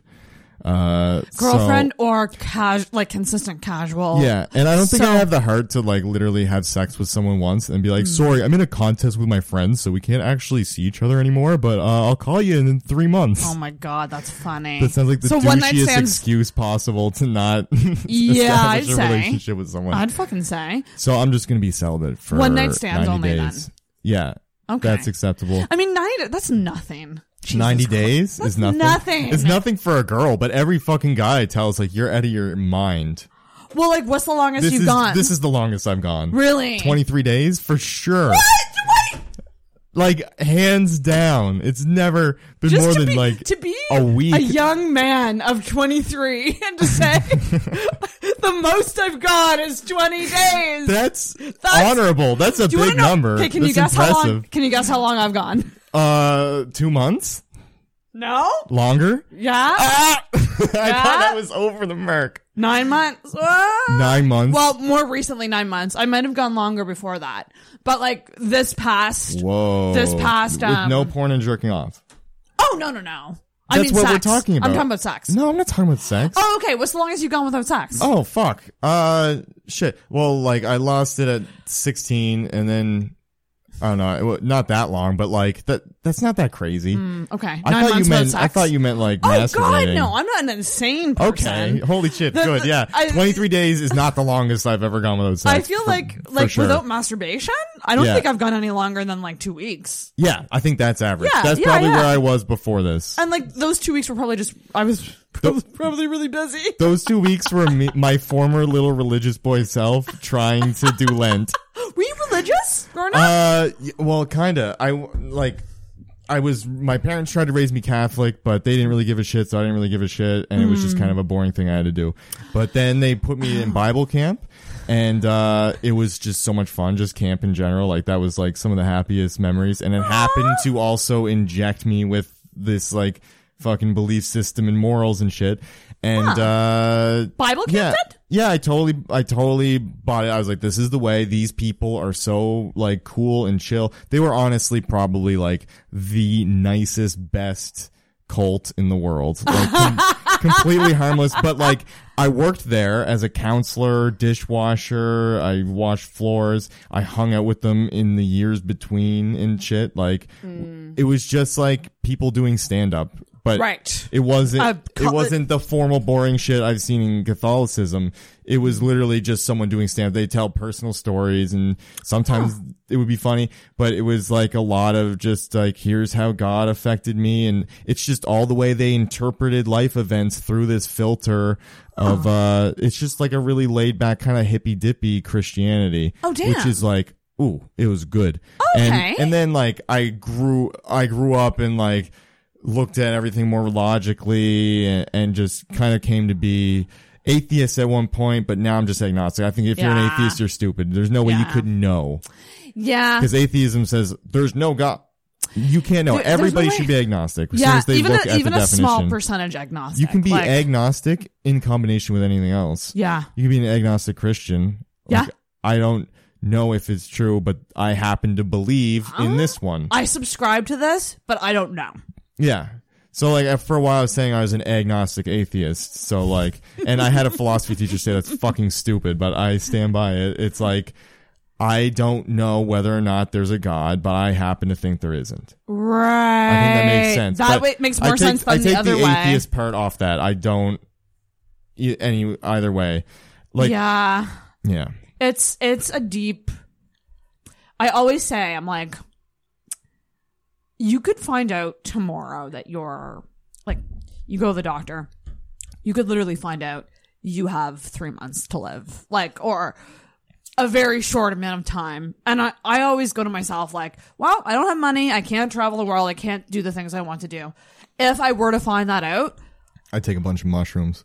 I would definitely do that because I haven't done that yet. But I would definitely try to find some sort of faith because I truly don't want to believe that there's nothing after That's why I like Stoicism. It's got a lot of Christian ethics, which I've retained. Like, I've retained the ethics. I think they're good for the most part. Right. I mean, they get a little crazy.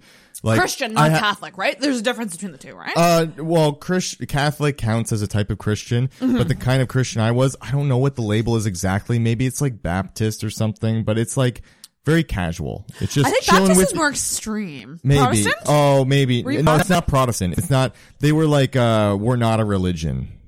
I think it's like kind of like born again Christian, I guess. Yeah, it was just very hippie. It was like, Jesus is my buddy, as opposed to, you just hit up your buddy Jesus with your problems, and then you just sit there, and then your brain would come up with a thought and be like, oh, was that you, Jesus? Okay, I'll follow that, but it's just your subconscious giving you advice. Strict in terms of like, because I know for me, I was raised Roman Catholic. Yeah. I was raised church every Sunday. You know, we didn't really talk much about religion outside of church every Sunday, but I remember being 16 at my sister's wedding, hearing the priest say, do you promise to raise children in the eyes of God? And I remember going, one, what if they don't want children? Two, what if they don't want to raise them Catholic? And I started questioning things. It's pretty heavy-handed, that stuff. And it was never a big thing in my house, but it was like my parents felt obligated to be loyal to it because their parents took it so seriously. Right. And now I don't give a shit. So it's just like, it's just gone down. And that's been the path for religion. Nobody gives a shit about religion anymore, really. Yeah. I actually ran into one of those Bible camp counselors like later, probably when I was like 16, 17, and now I'm like an atheist. And then I run into him in the mall at Christmas shopping. And then we just kind of exchanged, oh yeah, how you doing? Good, yeah, you're still with Melissa, yeah. And then he was like, so how's your walk with the Lord? And so I was just like, I'm not going to lie about what I think. So I told him. We're not walking anymore, buddy. We're not walking anymore. So I told him. And so now we're stuck because in his world, I'm going to hell now and he has a chance to save me. So he has to try. So we're in a debate now. It lasts a long time. Did you actually respond with, I'm not walking, or? Yeah, I told him, and because I was like, Christian fools, I'm an atheist now, and I'm like reading Richard Dawkins, and I'm thinking like, I'm gonna pwn him in this debate. Didn't go that way. We both thought we won. Like, we were just at a complete impasse. That's crazy. I was like, religion is going down more and more, and the world has never been better. And he's like, yeah, religion's been going down and down more, and the world's never been worse. So we just had completely different. You know what's weird? Kind of side with him on that one.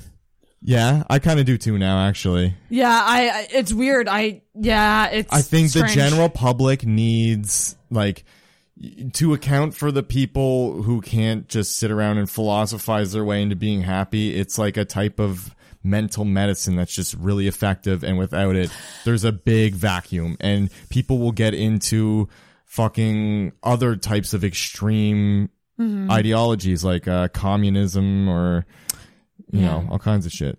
I think generally speaking, humans, we are social humans, and everybody needs a community, and religion is a community. Oh yeah, and it's regardless of what your really. Community is, it could be a group of friends, it could be a comedy scene. Now they're online. It could be like people who share your interests, like the idea, like honestly, like the people who shoot out schools, like they don't have community. They have felt so excluded. Lonely. Exactly. Yeah. And that's why they do it. So like that's really what that's rooted in. I don't necessarily believe in like organized religion, and you know, certainly don't believe in any religion that would be like, you can't do this, and this. They get wild too. Like, you know, I heard they used to do the thing in Bible camp, the testimonials, where literally you would just go up in front of a campfire and tell your like story of this might be why I leaned to stand up, because this was just people performing, like people riffing. They had like probably a set list, like I'm going to hit this point in this story, that and is then so interesting. That's why Jesus touched my life right there, and then I close with this. Like it was. Yeah, like a preacher. So like instead of, cause I think some like black comics might have like a preacher cadence to them, but I have inherited some kind of like hippie fucking white trash, Christian preacher vibe. Yeah. Bible camp vibe. Yeah. That's wild. So, okay. So and then your sister died young, and then your dad also passed away. My dad died. Yeah. That was when I was 16. He was in a wheelchair. He had muscular dystrophy, so it's just your muscles shit the bed all over the place. And he actually lived like way longer than he was supposed to. I didn't find that out until after he was dead. But that's pretty cool. He had a good run apparently. Wow. But so your lungs are a muscle, and actually like the muscles in between your ribs, that's what expands your lungs and your diaphragm and shit. So those muscles start to go, and then you kind of just go downhill. So like. I remember the worst day wasn't like when he died or anything. It was just when he went to the hospital, and it was like, oh, this seems grim, and you could like sense it. And I just remember going home and watching stand up, and I have no idea who it was. I can't remember at all. But like I laughed like a maniac. Like I've never laughed so much at stand up before. Like every joke was fucking killing me. You needed it. Yeah. Yeah. And so that might be another launching pad for wanting to see it through. That makes me want to cry. Oh, fuck, man. See, this is why shit. No, I don't tell. It's not so much the it's dad so dying. awkward. It's the fact that you found joy in stand up. That's what makes okay. me. It's more of a happy cry. Like it's more That's of a nice. like someone posted an. I almost cried at this too the other day. I truly think something's going on with my hormones. I'm really emotional lately. Someone posted an Instagram story of an outdoor show in New York where a lot of the comedy shows that they're doing are outdoors right now. And it was just like literally a video of this little kid, like a little guy kid just by himself sitting in the field watching stand up and laughing. And I literally could have cried because like the caption was just like, the caption was like, this is our best audience member. He literally sat by himself, stayed the whole show, laughed the whole time. And I was just like, a comedy show in the park? Yeah, in New York. Oh outside. my God. And I was just like, Dave Chappelle used to do that all the time. That's so cute. I know, I literally want to cry. Like when people tell me stuff like that about how, like, because I do think there is a healing. Yeah, comedy is healing. It's cathartic. It's healing. Well, it's for both the comedian and the audience member is the thing. I mean, yeah, and it varies depending on the style of comedy. Some comedy, and it's not like it's better or worse, but doesn't hit you in the feels or anything like that. But it's capable of so much. It's like comedy is, and this is probably something I've heard on a podcast, probably Joe Rogan or something, but like, it's like you have music. Yes. And there's so many genres. There's so many genres of comedy, but it's just, you could never pin them all down. It's like every person is their own genre. Yep. And like you said, none of them are better or worse. They're all just different. And that is, we have to constantly keep that in check because I think it can be, the thing is with comedy and what I've realized just diving into it, because I had this perspective of it for so long as a fan and someone who just enjoys the art. But when I started doing it, I started realizing just how fucking personal it is and how in your head you can get about it and how like you can just critique yourself to death. Yeah, and you're really putting yourself out there. It's really truly like someone wrote me on Instagram being like, good job for you for doing stand up because that's one of the bravest things you can do. And I literally just went, you know, you're kind of right. Like in a weird way. Like I never really saw it that way for a long time because like I've been so close to it. But that's why the scene has like maybe 20 to 30 people max in like a place with 500,000 people. Right. That's how many are willing to just do that. Yeah. It's kind of bizarre. Yeah. It's kind of wild. Nobody wants to do stand up. And it really is a bond. Like regardless of your level. Fucking war buddies. Yeah, we really are. Is this bitch doing mid-roll ads now? I guess I am. Listen, if you've made it to this point in the episode, it probably means you don't hate it. It also might mean that you listen often. And if you do listen often and you're digging what you're hearing, you should consider signing up for the Intoxicated Patreon. For a monthly fee that suits your budget, you can get extra content from me. This includes early access to episodes, bonus episodes, bonus footage from YouTube videos. I also do audio diaries every now and then where I bare my soul and I cry and I talk about my life. It's pretty juicy stuff. So if you're digging the show and you want to support it and throw a few bucks my way on Patreon, you can check it all out at patreon.com/intoxicated. And no, my OnlyFans link is not a Patreon tier.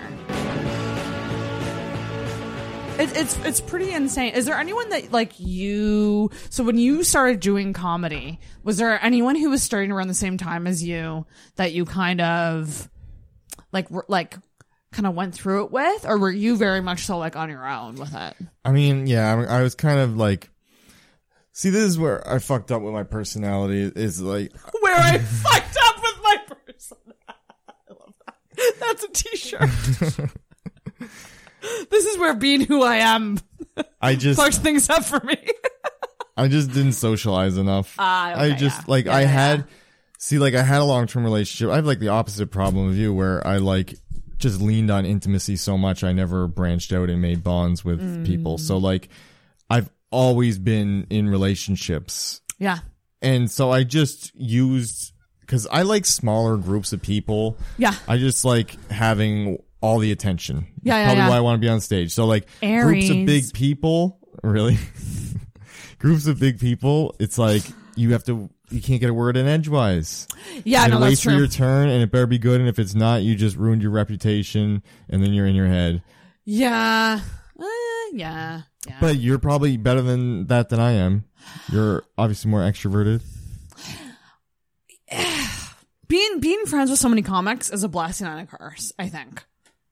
Because, like, I've often told people that the friends I have currently, okay, I don't want this to come off the wrong way, but I've never felt more understood in my life. Like, life is really hard right now and there's a lot of challenges, but in terms of feeling understood, meeting comics has been huge for that. Because I feel like I've met my people. Like, where I can say fucked up, self-deprecating shit, and it's not seen as like... Yeah. You like, know? I would make a joke about my dead dad I haven't yet, I don't think. But like, I'd be more willing to. I hate doing it with real people because exactly they'll fucking be like, oh, like it makes them uncomfortable. Yeah. I like it if there's people who would find it funny to watch them squirm around. That's right. Or like they would be like, why would you do that to them? And I'm like, it was funny. It's a way that I think people who do comedy look at the world that is different than other people. It doesn't make it better or worse. It doesn't mean that the friends I have that aren't comics aren't some of my best friends still.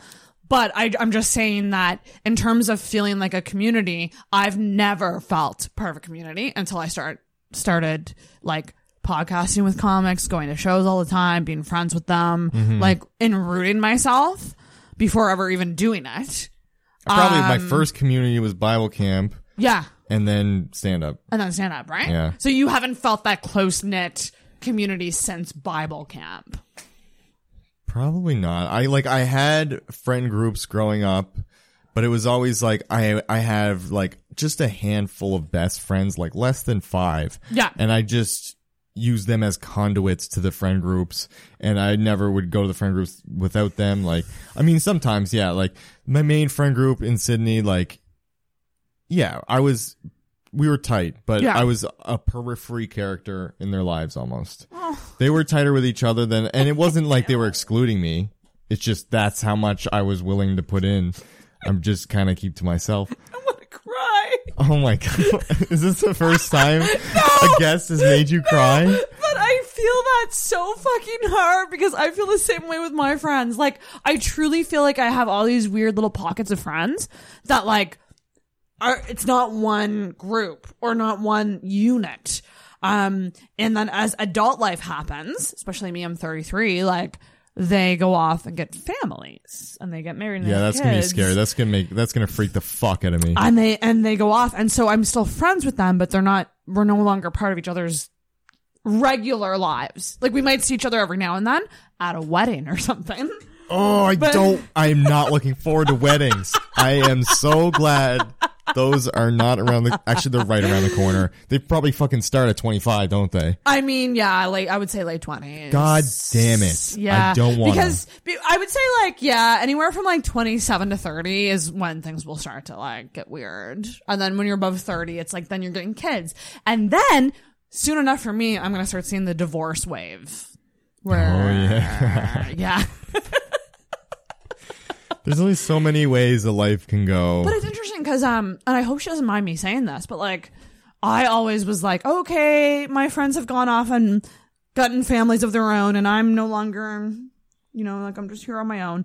And then like I had a friend reach out to me who like is a mom, married with like 2 kids, and she was literally just like, I fucking miss hanging out, and I feel so lonely sometimes. Yeah, the because, grass is always greener. And it was just so interesting to me because I was just like, oh, like I thought you didn't want to, like, and then she's reaching out being like, no, I really want to just drink a glass of wine, yeah, and not talk about diapers. I mean, all these things are tackled in the show Sex and the City. Oh my God. This is literally the 3rd time you've mentioned the show to me in our friendship. Because you're gonna like it. I swear. I have watched the show. Not when you're 33 though. No, it's true. You're gonna relate so hard. It's like what the whole show is about is what you're talking about. I like know. the crisis a woman has in her mid-30s where it should have got off the pod time. Did you just say mid-30s? Well, third, I guess. Well, 33 you're I'm approaching like, mid-30s. I thought the way you go on about yourself, I thought you were like 26, and then you were 33. I was like, oh, what the fuck? What is she so scared about? You thought I was 26? Just not because it looks, just the way you go on. Like, oh my god, I gotta get a. Yeah. Well, okay. So is that worse for me or better that I'm better. older? That's better. You have more time. You had more time than I thought you did. I think you're overreacting to your own age. Okay, that's fair. Yeah. One thing, you'll laugh at this. There's this quiz that's very intense, very long, and what it is it makes you cry at the end, doesn't it? It matches you to what's your fictional character? What character from like TV or movies is you? Okay. And it will give you hundreds of results and percentages. So you'll have like the highest percentage all the way down to like, 5%. Like, so it gives you this massive list. Do you want to know what was number one? What? Carrie. Carrie from like Sex and the City. Oh, really? You're gonna fucking love this show. Should I rewatch Sex and the City? Should yes. I start? Should Do I you have binge Crave? it? I don't. I'll give you my Crave password. You're watching it. I was just gonna say I could just download it, but if you know how to do that, whatever works. If you know how to do that, I don't know how to do that. I don't have any shame in taking some money from SJP. She'll be fine. Yeah, it's like the thing with the show is that she produced it, and it's really cheesy. It's really kind of cheesy a lot of times. I think the cheesiest, but like the highlights are like Sarah Jessica Parker can act her ass off in certain scenes. Delivering jokes, it's corny and shitty. When she fucking cracks wise, it's a groaner most of the time. But she's very skilled at like the fights and like the breakups. Yeah. It's like the format of the show. Like, did you watch it very much? I'm trying to remember. Like, I remember certain moments in the show. Like, I certainly remember the wedding scene with Big. That's the movie. The movies suck. Was it the movie? The movie, if there's where he leaves left her at the hospital. Oh, yeah, was the movie. That's the movie. The movie sucks. Seasons like 1 to 4 is where it's at.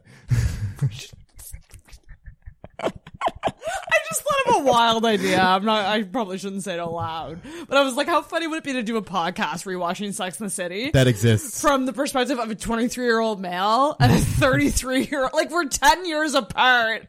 Yeah, we That's are. That's wild. Yeah. Like, but just the idea of like, cause you love it so much. You're not the only guy I've talked to who loves it's that a good show. There's a lot of male friends that I've had that have been like, watch Sex and the City. It's good. Yeah. Yeah. Just because it's just like, it's kind of like just Bizarro World Seinfeld. Yeah. It's like, it's Seinfeld that takes itself way too seriously. Like, Seinfeld stood out by being the most irreverent show where it's just like, the characters never have long-term relationships and it never works out. And it's just girls coming in and out. Sex and the City has that too, where it's just, but Sex and the City's vulgar. It's HBO, so it's a little spicier. Even though it's corny, it still says the F word. It's like, mwah. It's pretty vulgar. And like, I remember there's lots of titties and shit. There's no dicks. Even though it's a show for women, it's just, here's titties. But that was the time. Like, I feel like Game of Thrones started showing us dong. And then, other show, like, what show was it? I remember seeing the first episode of Crashing. I never watched any other part of it, but that show's full male frontal flaccid. Yeah. Yeah. The show that I'm thinking of that I love so much that I watched over quarantine was Normal People, the Hulu show. They showed a lot of dong. And I was like, props off to you. Because there was a lot of tits, but there was a lot of dong. You think that's like a real progressive move? Like, suck it up, guys. You get to look at a dick. Well, not progressive. Straight girls had to watch tits for 20 years. But more just like, yeah, of course. Why haven't you been doing this all along? Like, I mean, a dong is more aggressive than tits. Like, just a straight up vagina in a movie, that would be fucking, it's porn now. Like, what have you done? Yeah. Have we seen Unless it's very foreign. Vagina in TV? No, you never see that. I mean, you could show a girl like full frontal because you can't see anything, especially if they have a bush. It's just like a built-in panties, but you never see like a spread eagle fucking puss Not a spread in a eagle, movie. no. But a lot of women haven't even seen themselves spread eagle like that. Have never seen themselves. That's a thing for women. Women, They've never done this. Not all.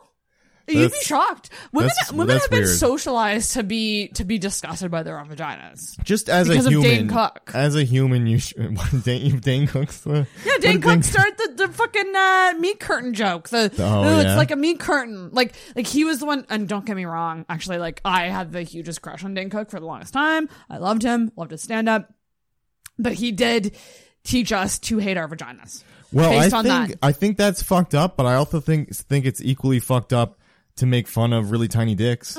Because dudes with really tiny dicks, it's hopeless. That's what it is.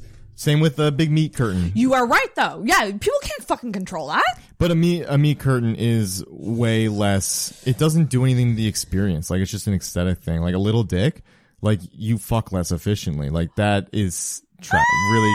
I mean, maybe not. Like... I think that there's been studies that are like, it actually physically doesn't matter. Really? Because the first 2 inches of the vagina are the most sensitive. So really as long as you're at least 2 inches. I've heard this argument. I still don't believe it though. I'm of the... You don't... how many fucking 2-inch dildo sales are there? Not a lot, but I also don't think that they're making them. So. No, exactly. There's no market. Because I also think on the other side of things, the big dick narrative is also blown out of proportion because not most women don't want a massive dick. Average and up is kind of good enough, and it gets ridiculous at some Jim point. Temple's thing? I would not fucking put that No, inside yeah, me. Are you crazy? You got a comically large one for that reason. Jesus fucking Christ, that's a big... That thing's ridiculous, yeah. If you have that dick, you're having a less happy sex life than someone like... I think once you reach like... I mean, I don't know. It's just the fact that it's so thick. Like, if it was a little thinner, you could shorten it up and it wouldn't matter, but like... I don't know, man. I don't know. It's cartoonish. I have big. preferences, but truly, they're just preferences. Where does the diminishing returns come in inches? Before it's like, this length? is... Yeah. See, I find... Before it's like, this, any bigger than this is less good.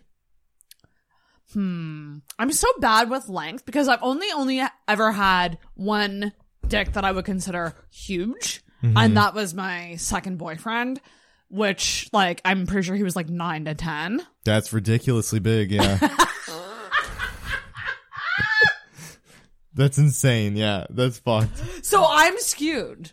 Like, because that was like an early sexual experience. That's not when you want that thing. But for me, it's always been girth. Like, I'm just much more into the girth. I've heard that. Because the skinny, long dick, I don't want that. Because I also... That looks like a fucking prod. Like, it's gonna electrocute yours. I don't know. Fucking Four Caesars. Yeah, it's just... I think, generally speaking, I've talked to a lot of women. If you're skinny and long... That's less appealing than shorter and thick. Yeah.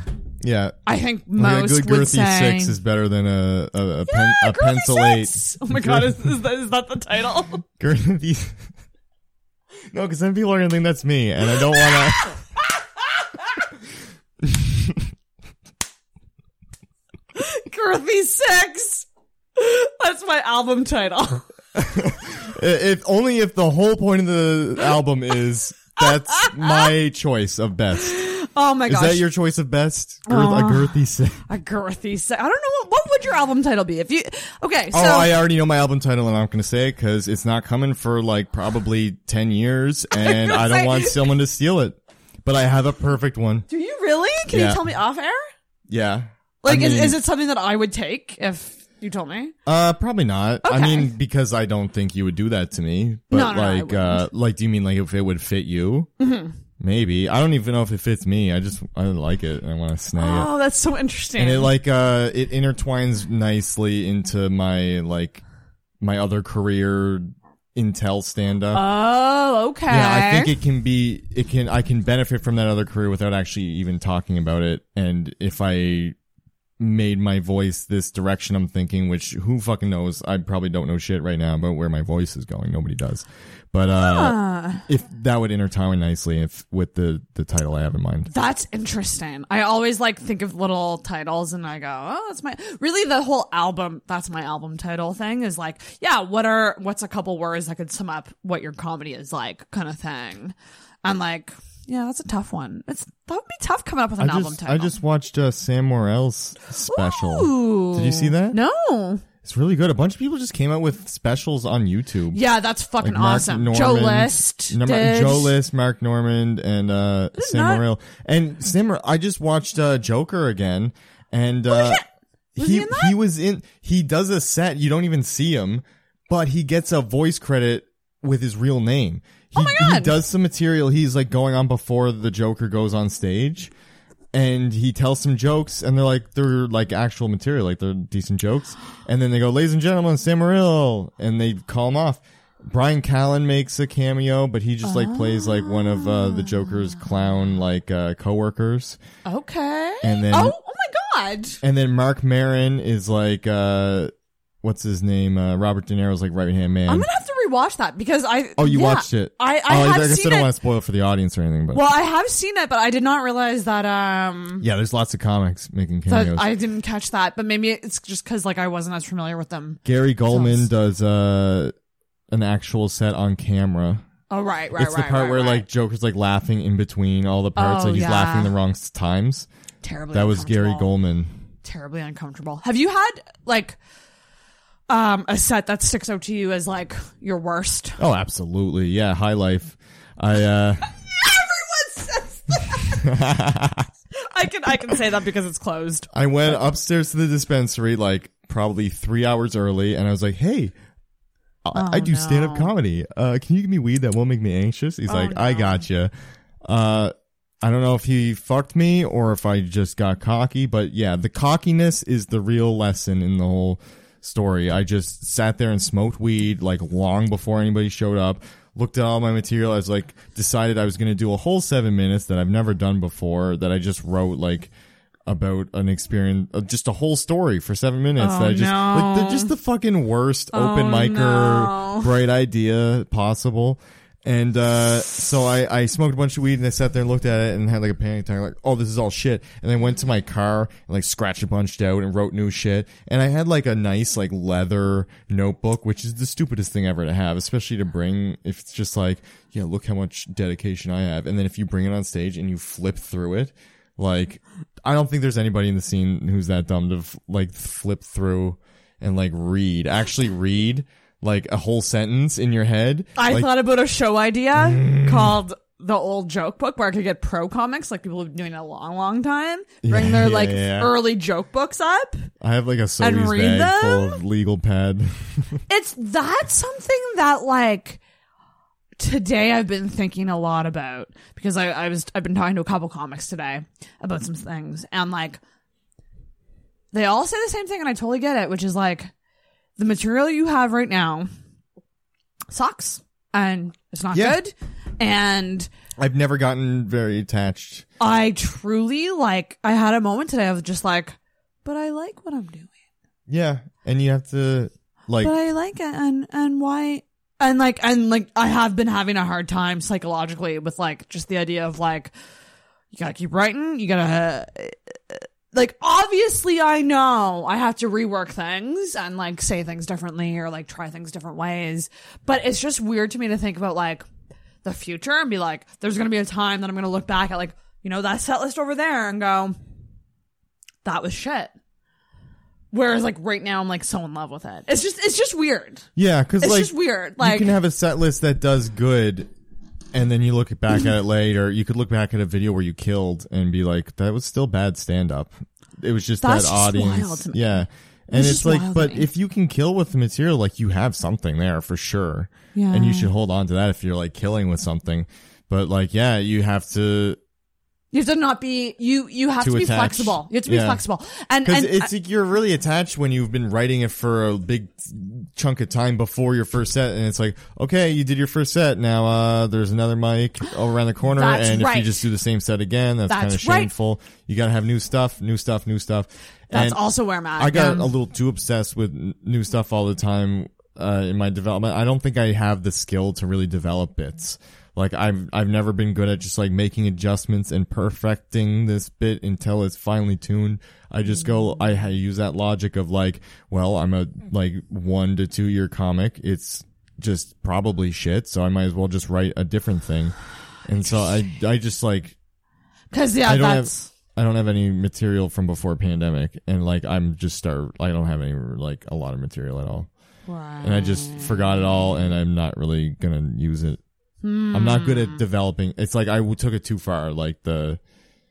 And it's not like, I'm not saying like every time I go to a mic I have new stuff. Like I haven't been living up to that at all. Like during the pandemic, I'm just kind of stuck to like I have A material and I have C material. I need some B material. There you go. Yeah. The in between. Yeah, it's like I can't just, I have one like A material chunk, but I can't just do that every fucking mic. And your A material is probably older.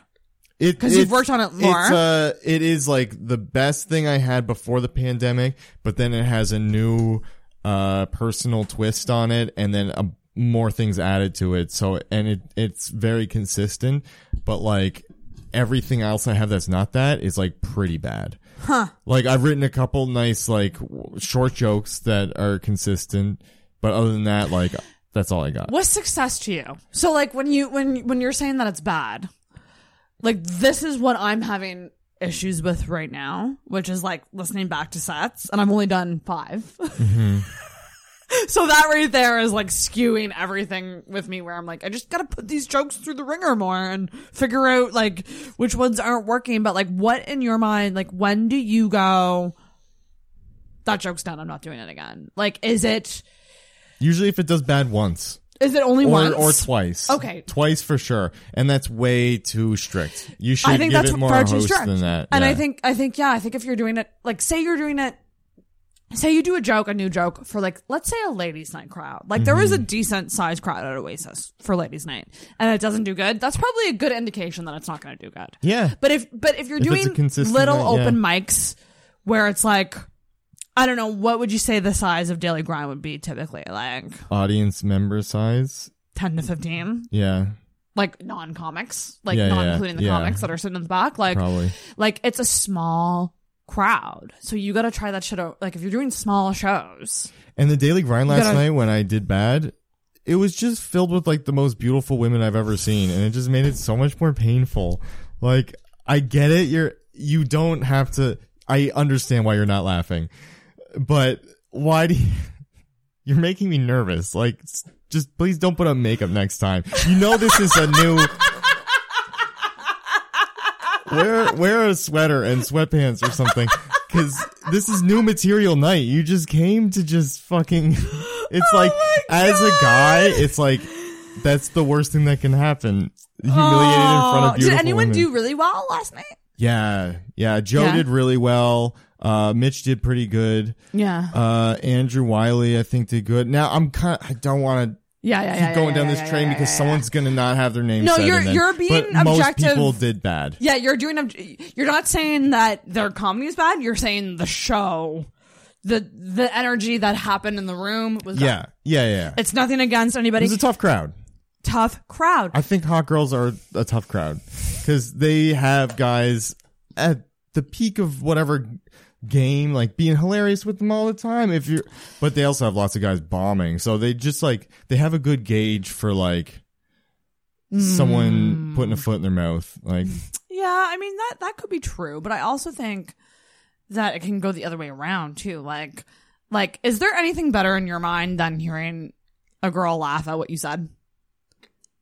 It's pretty fantastic. Yeah, pretty good feeling, eh? Yeah. Now, this is where I'm gonna get.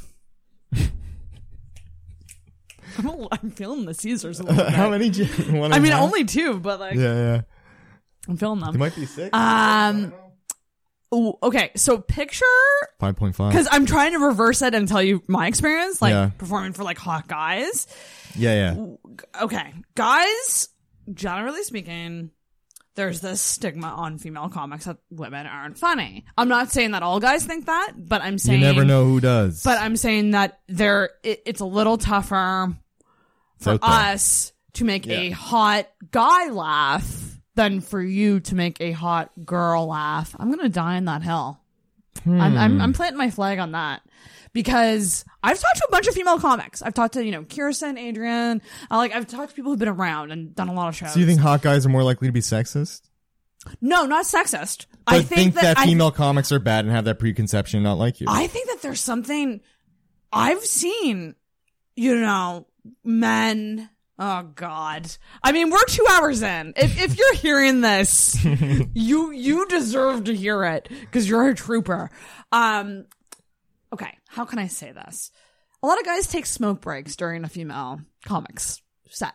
I did it accidentally one night. I felt really bad. I did do it. I was like, oh shit, she was the only girl. Fuck. Oh my God, I'm dying. I'm dying because you're such a sweetheart. Because you are actually really supportive of women in comedy. I gotta say, I swear. I gotta say, but you're really supportive of women in the scene, and that's very refreshing. Not really. But you talk about them like, okay, everybody's equal in my mind. But I've heard you say really good things about Tall, and like, it's just really nice to see that because I do feel like it's a little bit challenging sometimes, like for men to like just hear us out, like just hear us out and listen to us like we are just another comic up there versus here's a girl who's gonna get up here and like it's tough. So I respect that, and it's very like I thank you for it because it's nice to see. It's weird. You shouldn't have to thank me. That should just be the normal. I thing. know. Yeah. Well, like how often have you like? I know there's the vibe you get from male audience members. How often have you had guys say things that really shows their colors as the negative? Pitting women against each other. You're better than this woman, and here's why. Why are you specifically targeting women? Why can't you say why can't you compare it to the guy before? Exactly. Yeah. Exactly. Why are there ladies' nights? Because women tend to feel safer up there with other women. There's women I think ladies' on those... night has the benefit of like if you happen to be the only female comic on the lineup, then it's like, oh shit, if I have a lot of female-centric bits, people are going to see me and be like, of course. Exactly. Look at this. And I had that on Sunday. Exactly I was the only female. I was the only female on comedy. Yeah, it's a weird pressure that anybody in a minority group has to deal with when they're on a Exactly. on a lineup, yeah. And also it's just But I really liked Ladies' Night wasn't like that. Like yeah. If the stereotype was true, Ladies' Night would have been a repetitive slog, but it wasn't. It was good. Yeah. It's just a comedy show. Lots of variety, lots of different styles. Ladies' Night I got into I had to stand the entire time. I was leaning against the back wall and we were standing, and then one by one people started grabbing chairs. Scott grabbed a chair. Yeah. And then there was a guy next to me. I don't know him, but there was a chair behind him, and he took the chair and he offered it to me, and I was like, okay. And then, but I didn't want to just sit, and then he's standing there. I'd feel like he's a dominant, kind of imposing. I'd feel like a little baby, my knees couldn't take it. I had to sit down. So I just looked at him, and then I took the chair and I offered it to him. Aww. And then we both just started cracking up laughing. That's and we so funny. We laughed for a really long time. Gonna share custody of the chair through a fucking or show. we both, it was a non-verbal thing I can stand. Yeah. And he's like, yeah, I can stand too. I'm not sitting. There was a chair there and we both offered to each other. But so then I was just now I got to stand the whole time. But he had a podium thing and he was leaning on it. Oh, wow. Which I think gave him an advantage. And then I could only lean against the wall. I don't remember much from that night because I blacked out. When you're on stage? The whole, everything. The whole night. I definitely blacked out my first set. I don't have a recollection of it. I truly don't, and I didn't record it either. The very first time. I didn't record it. It was just friends that I brought and then comics, and I was like, okay. And it was so ironic because they would all be friends would always be like, oh, you're gonna do stand up, try some stuff out on me. It's no, it's weird. It's not like that. You have to have an audience. There has to be other people. And then the first time I do it, it's literally okay. Now do what I just told you to do. Just tell me. I ended up. That is weird. But then there was comics I was trying to impress, and I don't think any of them laughed or anything. But I hate that. I killed with I my hate friends. That pressure. There used to be a DJ, Seth at Oasis. He was the guy who would play music, and rarely there'd be interactions. Sometimes comics would try too hard with him, but he was just cool as a cucumber, and he just if they were overreaching, he'd just be really short with them, and but he would interject sometimes. It was a good amount. you could get overboard with that. That could get annoying, but he was fucking awesome. Oh, interesting. Okay. And yeah, so he would play music when people came up, and then after the show, he was like, he like was very complimentary on my material. It's like once you get like stage legs and get used to being on stage and getting some confidence, because that's the only thing holding you back. Like that's good material. That's what it is and about in the early days. Yeah. Oh, first set getting like a talking to, a positive one, like that's so encouraging. So encouraging. Might not even be here if it wasn't for that. And honestly, like you did so well this past Sunday. Yeah, they were a lot of my coworkers. I'm not saying they're fake laughing, but it's funnier to them because it's me saying that stuff. Right. But I am really proud of that. I got a good. But you did. You still did it, and it means that you could probably do it again.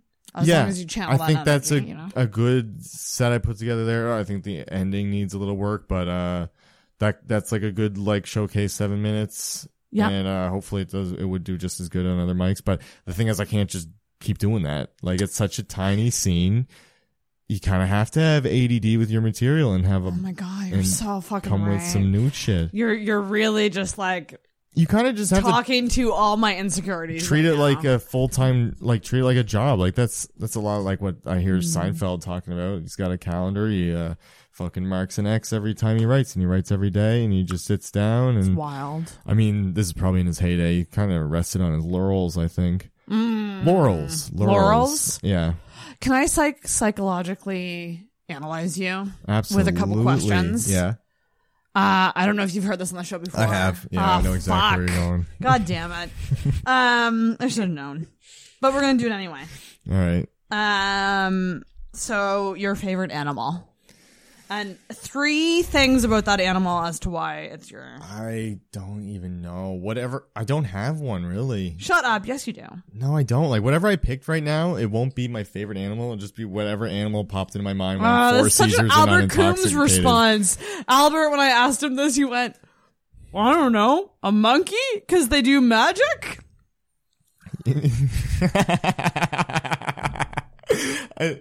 I think I'll go with a bonobo because it's our closest a bonobo because we're equally related to bonobos as chimpanzees, but the big difference is bonobos are nearly endangered and they're way more peaceful, and it's a fuck fest all over the place with bonobos. Chimps are violent assholes that get in wars with other tribes. Bonobo tribes, they just have a big orgy and everybody raises kids. They don't know whose is whose, so they're nice to all the babies. And like, I think the mothers, just like get their friends to fuck her son all the time. And it's just a big fuck fest. And I want to be one. What I take? Okay. And they don't have them in zoos because they fuck like people and it creeps people out. So peaceful? Yeah. Fuck fest. Peaceful fuck fest. What's one more thing about bonobos? That you like? The resilience? I don't know about the resilience. Yeah, they're I just kind of made that up. They're friendly. Okay, friendly. That works. Favorite article of clothing? Probably a shirt like this that's like Jesus Christ. You're Albert Coombs! Long Albert said the same fucking thing! What's going on with you two? Men are just basic animals. Albert! Ooh, I like this sweater because of the way it feels and the No, this is my go-to. See, I don't like showing off my upper arms because I have a fucking complexion of a white trash person, but I have a decently hairy forearm, so I like a shirt that covers up the upper arm that I'm insecure about, but it'll still show the shape, and then the arm hair, and that's covers my go-to. insecurities. Yeah. What else about the shirt? Other than like the area that it covers. I never thought this deeply about clothing before. What else do I like about this shirt? I don't know. It fucking fits. Okay. The color scheme. Is it reliable? Yeah, this shirt's reliable. Is it comfortable? Yeah. I wear this at home or out on a date. Versatile. Favorite body of water?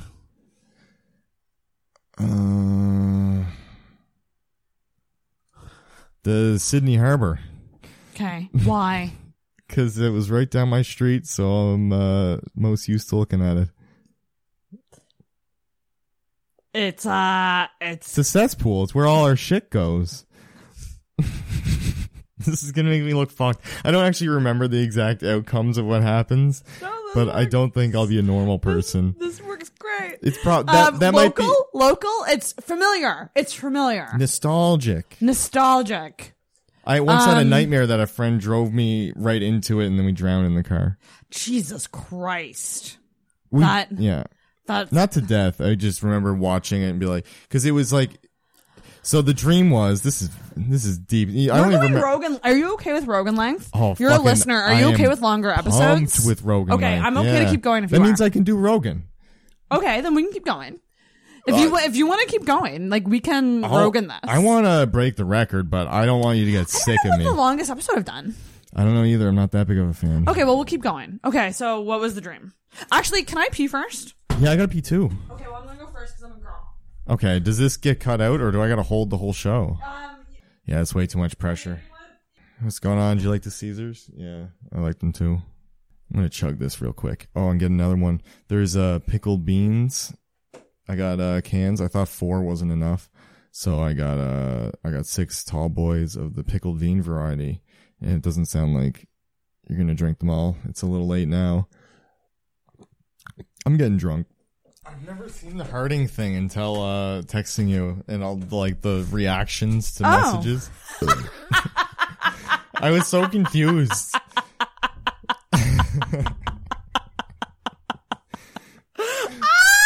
Just the idea of someone like seeing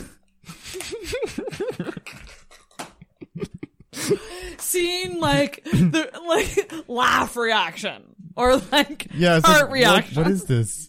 Because it popped up as like Sarah McLachlan laughed at and then quotes my text, and I was, what is this? Oh my god, that's funny. Can you only do that on iPhone? Do you have an iPhone? An iPhone. Okay, what were we talking about? We were talking about your dream about driving. Oh, yeah. We were on the body of water subject. Okay, so see how much of a pro I am? I remember. That is pretty good. I wouldn't have. So, yeah, I grew up next to these 2 guys. They were my next door neighbors and they were older. So, I always was in a friend group with like 2-year senior kids, which is a big deal when you're really young. Like that's a big gap.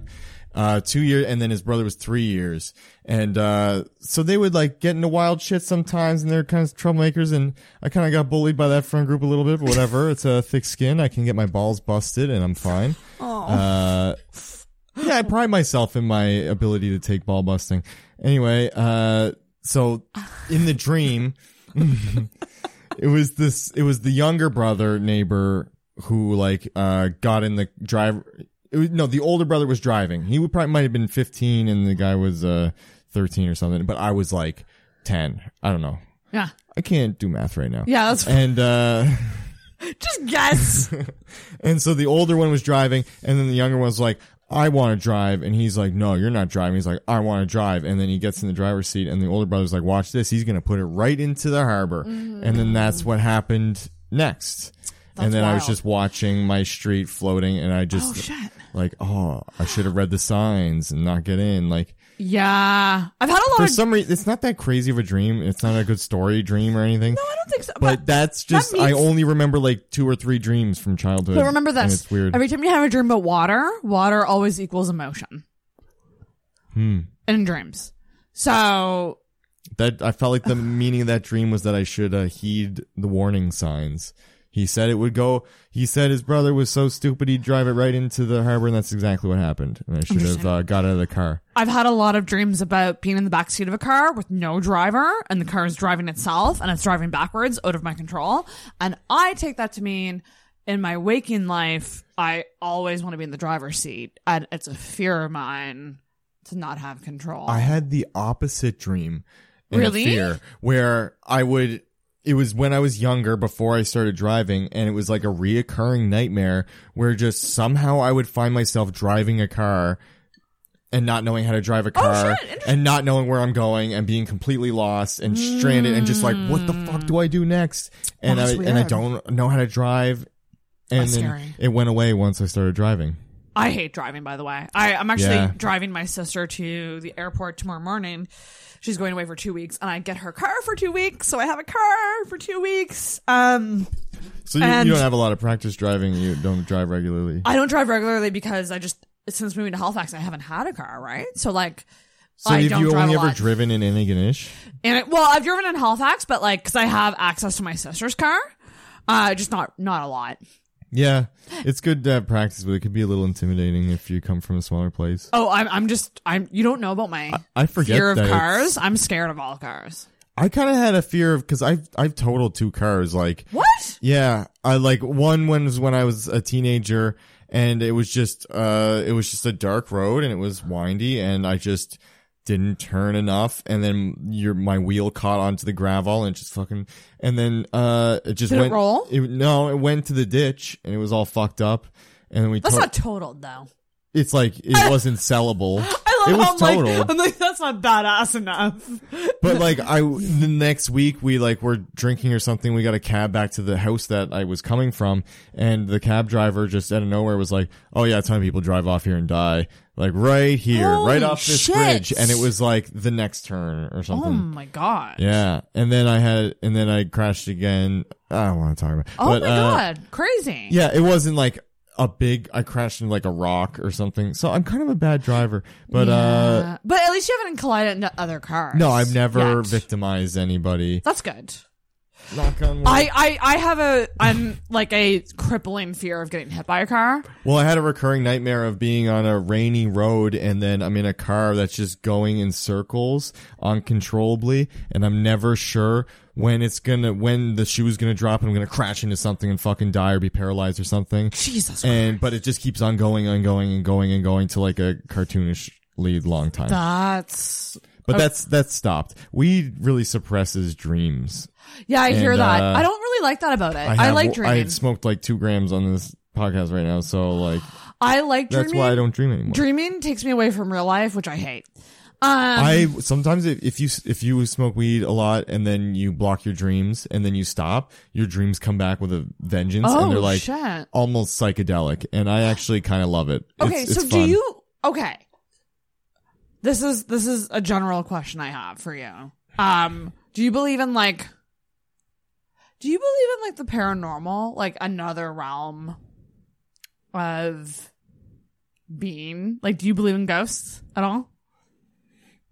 Not really. I haven't had any personal experiences, and that's kind of my litmus test. Like, I need to encounter it, but if I did, I think I would probably start to believe in ghosts. So you're open to them, but you're not. You're I'm not open like to a anything. no. Like, there's some things you just can't know, and like I'm agnostic with God. I'm agnostic with ghosts, but also I'm not going to believe people's ghost stories, and I find that kind of awkward when like someone tells me a ghost story and they're like, "So you believe in ghosts now?" And I'm like, "No, I still don't." So you think I'm crazy or a liar? Either one. You're a gaslighter or a liar. Yeah. So I also don't want to have to just pretend to completely have a transformation in my view of the cosmos and death. Has anything weird? I'm not that good at acting. I can't be like, "Holy shit, I believe in ghosts now." What? To be I'm honest, not gonna lie. I was mostly curious because you've had a sister die and a father die, and I was wondering if you've ever had any like weird experiences with like feeling their presence, or like, I don't know. I've been thinking about mediums lately because I was thinking about getting a medium to come on the show. To like I'm just fascinated by that whole I'm profession. skeptical of them. I think they do like background checks on people and creep them on social Do you media, and they go. I think they do What deep about research. the ones that only book by phone? I don't know. I think I don't know. I don't believe in mediums. I think they are very skilled at feeling people out and like being investigators. Like they're very empathetic. They read people. They can read people, and a lot of people who seek mediums are willing to give them a lot of benefit of the doubt and forgive a lot. But like, I don't know. I say this as being one of them. Oh, really? I have like this weird addiction to pick a card readings, which are like these things on YouTube that are like, it'll ask a question. Most times it's like, how does he feel about me? Am I still on his mind?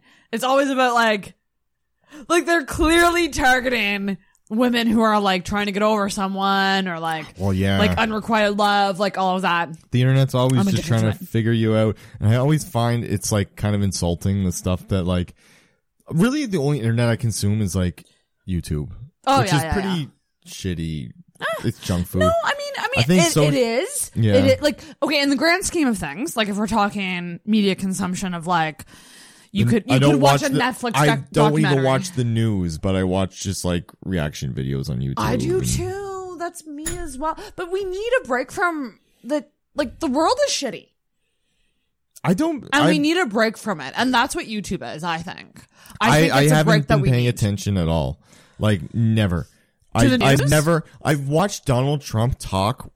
Like I've decided like I'm gonna see what Donald Trump's saying right now, and it was a live stream, and this is the first time I've ever done it, and it was him addressing like COVID or something in like the peak of it, right? And it was just him like. And it was just so fucking pathetic. Oh yeah, totally. And then the journalists are just like snippy and they're just like poking him. And he's just like, oh, our testing's amazing. I can't do a voice or whatever. But he's bragging about the testing. And it just gave me, it's like the 4 years of anxiety that everybody's felt watching Trump. And I've just been completely like ignorance is bliss, ignoring any form of news. Trump's never really bothered me. I'm like, he doesn't look ideal, but other than that, whatever. It's not in my control. Right. Yeah. Fuck it. Stoicism. Yeah. So like, but then I watched that video and it's like all those 4 years of anxiety, just like, oh my God, what an incompetent leader to be in the most powerful country in the world. Like it just hit me like a fucking train. I was like, no more news for me. No, it's fair. I get overwhelmed by it too. Especially like, I'm not going to do anything to fix it. At the start of the pandemic, when like, especially with coronavirus stuff, like, oh, the coronavirus pandemic? I thought you were talking about swine flu. That one, the one that we just had. I thought you were talking about H1N1. The one that we're currently in. I can't. All the information, misinformation. Like, I just can't deal with it. Yeah, I don't pay attention to that either. I just do what I can for myself. But that's all we can do, really, as people. Like, just be concerned with us. You know, like. Screw everybody else. Okay, body of water. You said it was the lake. No, you know what? The thing down the street. Yeah, sure. Let's go with that. Fuck it. The thing. I don't even remember what it's a harbor. It's where our shit goes. Where the shit goes. It's nostalgic. One more thing about it. One more. It's blue. It's fucking blue. It manages to be blue and not brown, despite all the poop in it. Okay. If you were in a white room, all white, how would you feel about that? I'd see it as an opportunity to meditate, and then I'd probably go insane after I was done that for 10 minutes. I'd be optimistic at first, and then I think it would probably get to me. Optimistic at first. Would you say peaceful at first, too? Because you said peaceful. Maybe not at first, but yeah, eventually I think I could get to a tranquil state of mind. I just like, if I knew how long it was going to last, if it was just indefinite, like just a questionable name. But if it was like, you're in solitary confinement for 2 days, I think I'd be like, okay, I can do this. 2 days, just me. Anxious? I would probably feel anxious, but I think I would be excited also to, but that's a big if. If it was like, you have 2 days in here. If it was like, it might be forever, I'd probably just fucking try to kill myself. Okay, so maybe not great. Okay. Okay, so your favorite animal feels like it was a year ago that we did this. It was like 5 minutes. Bonobo. Yeah. This is your favorite animal is how you view yourself. Mm-hmm. Okay. So you said peaceful. A peaceful sex addict. Fuck fest. There's no truth to this. This is a dumb test. Friendly. I can see that. I think I'm friendly. There's no fuck friendly. Fest going on. Oh my God, that's funny. That's what you said about, so that's how you view yourself. Okay. Your favorite article of clothing, which was the t-shirt. It's not a t-shirt. It's a little longer than a t-shirt. Okay, whatever. It's a baseball shirt. Okay, that's actually, I'm making Intoxicated baseball shirts. I'm making merch soon. Are you? You should know your shit, merch seller. It's you merchant. You're gonna be a merchant. You don't even know a baseball shirt. Baseball shirt, 3/4 length sleeve. I know what I'm talking about. Better look good, or I'm not buying it. Most merch looks like shit. There's different colors. I think it's just gonna be simple, just the logo. Simple, yeah. I think it's just gonna be the logo. That's fine. Yeah. So so this is how others view you. I don't even remember what the middle thing was. So you said it covers your insecurities. So people cover my insecurities? So people think you cover your insecurities. Fuck yeah, until they see this. So maybe people think, do you think, okay, this is a convoluted question. Do you think that people think you're guarded? Yeah. Probably. There you go. I'm pretty guarded, I think. Reliable, comfortable, and versatile. I'm comfortable and versatile, semi-reliable. I feel like you're someone who could I could be like, hey, do you want to come hang out and just have a night and watch some stupid shit on the internet? You'd be down for that, but you'd also be down for literally a night out. You're down for anything. Anything anybody wants to do. Aww. I mean, until I experience it once, and if I don't like it, then I might not do it again. There you go. But I'll try anything once. I like that. Body of water is your views on sex. It's just full of shit. It's just all shitty. Where all our shit goes. Yeah, I'll exclusively was one do thing anal. You said nostalgic. You're only 23. It reminds me of when I got fucked in the kid as an ass. Fucked in the ass as a kid. I said fucked in the kid as an ass. And manages to be blue. I have a sad, shitty sex life that brings me back to the past. That's not accurate at all. Yeah, no, that one's a little bit weird. That's a little weird. That's the one I felt the most unconnected to. That answer was kind of for honestly, fun. I think with that question, you have to be more general.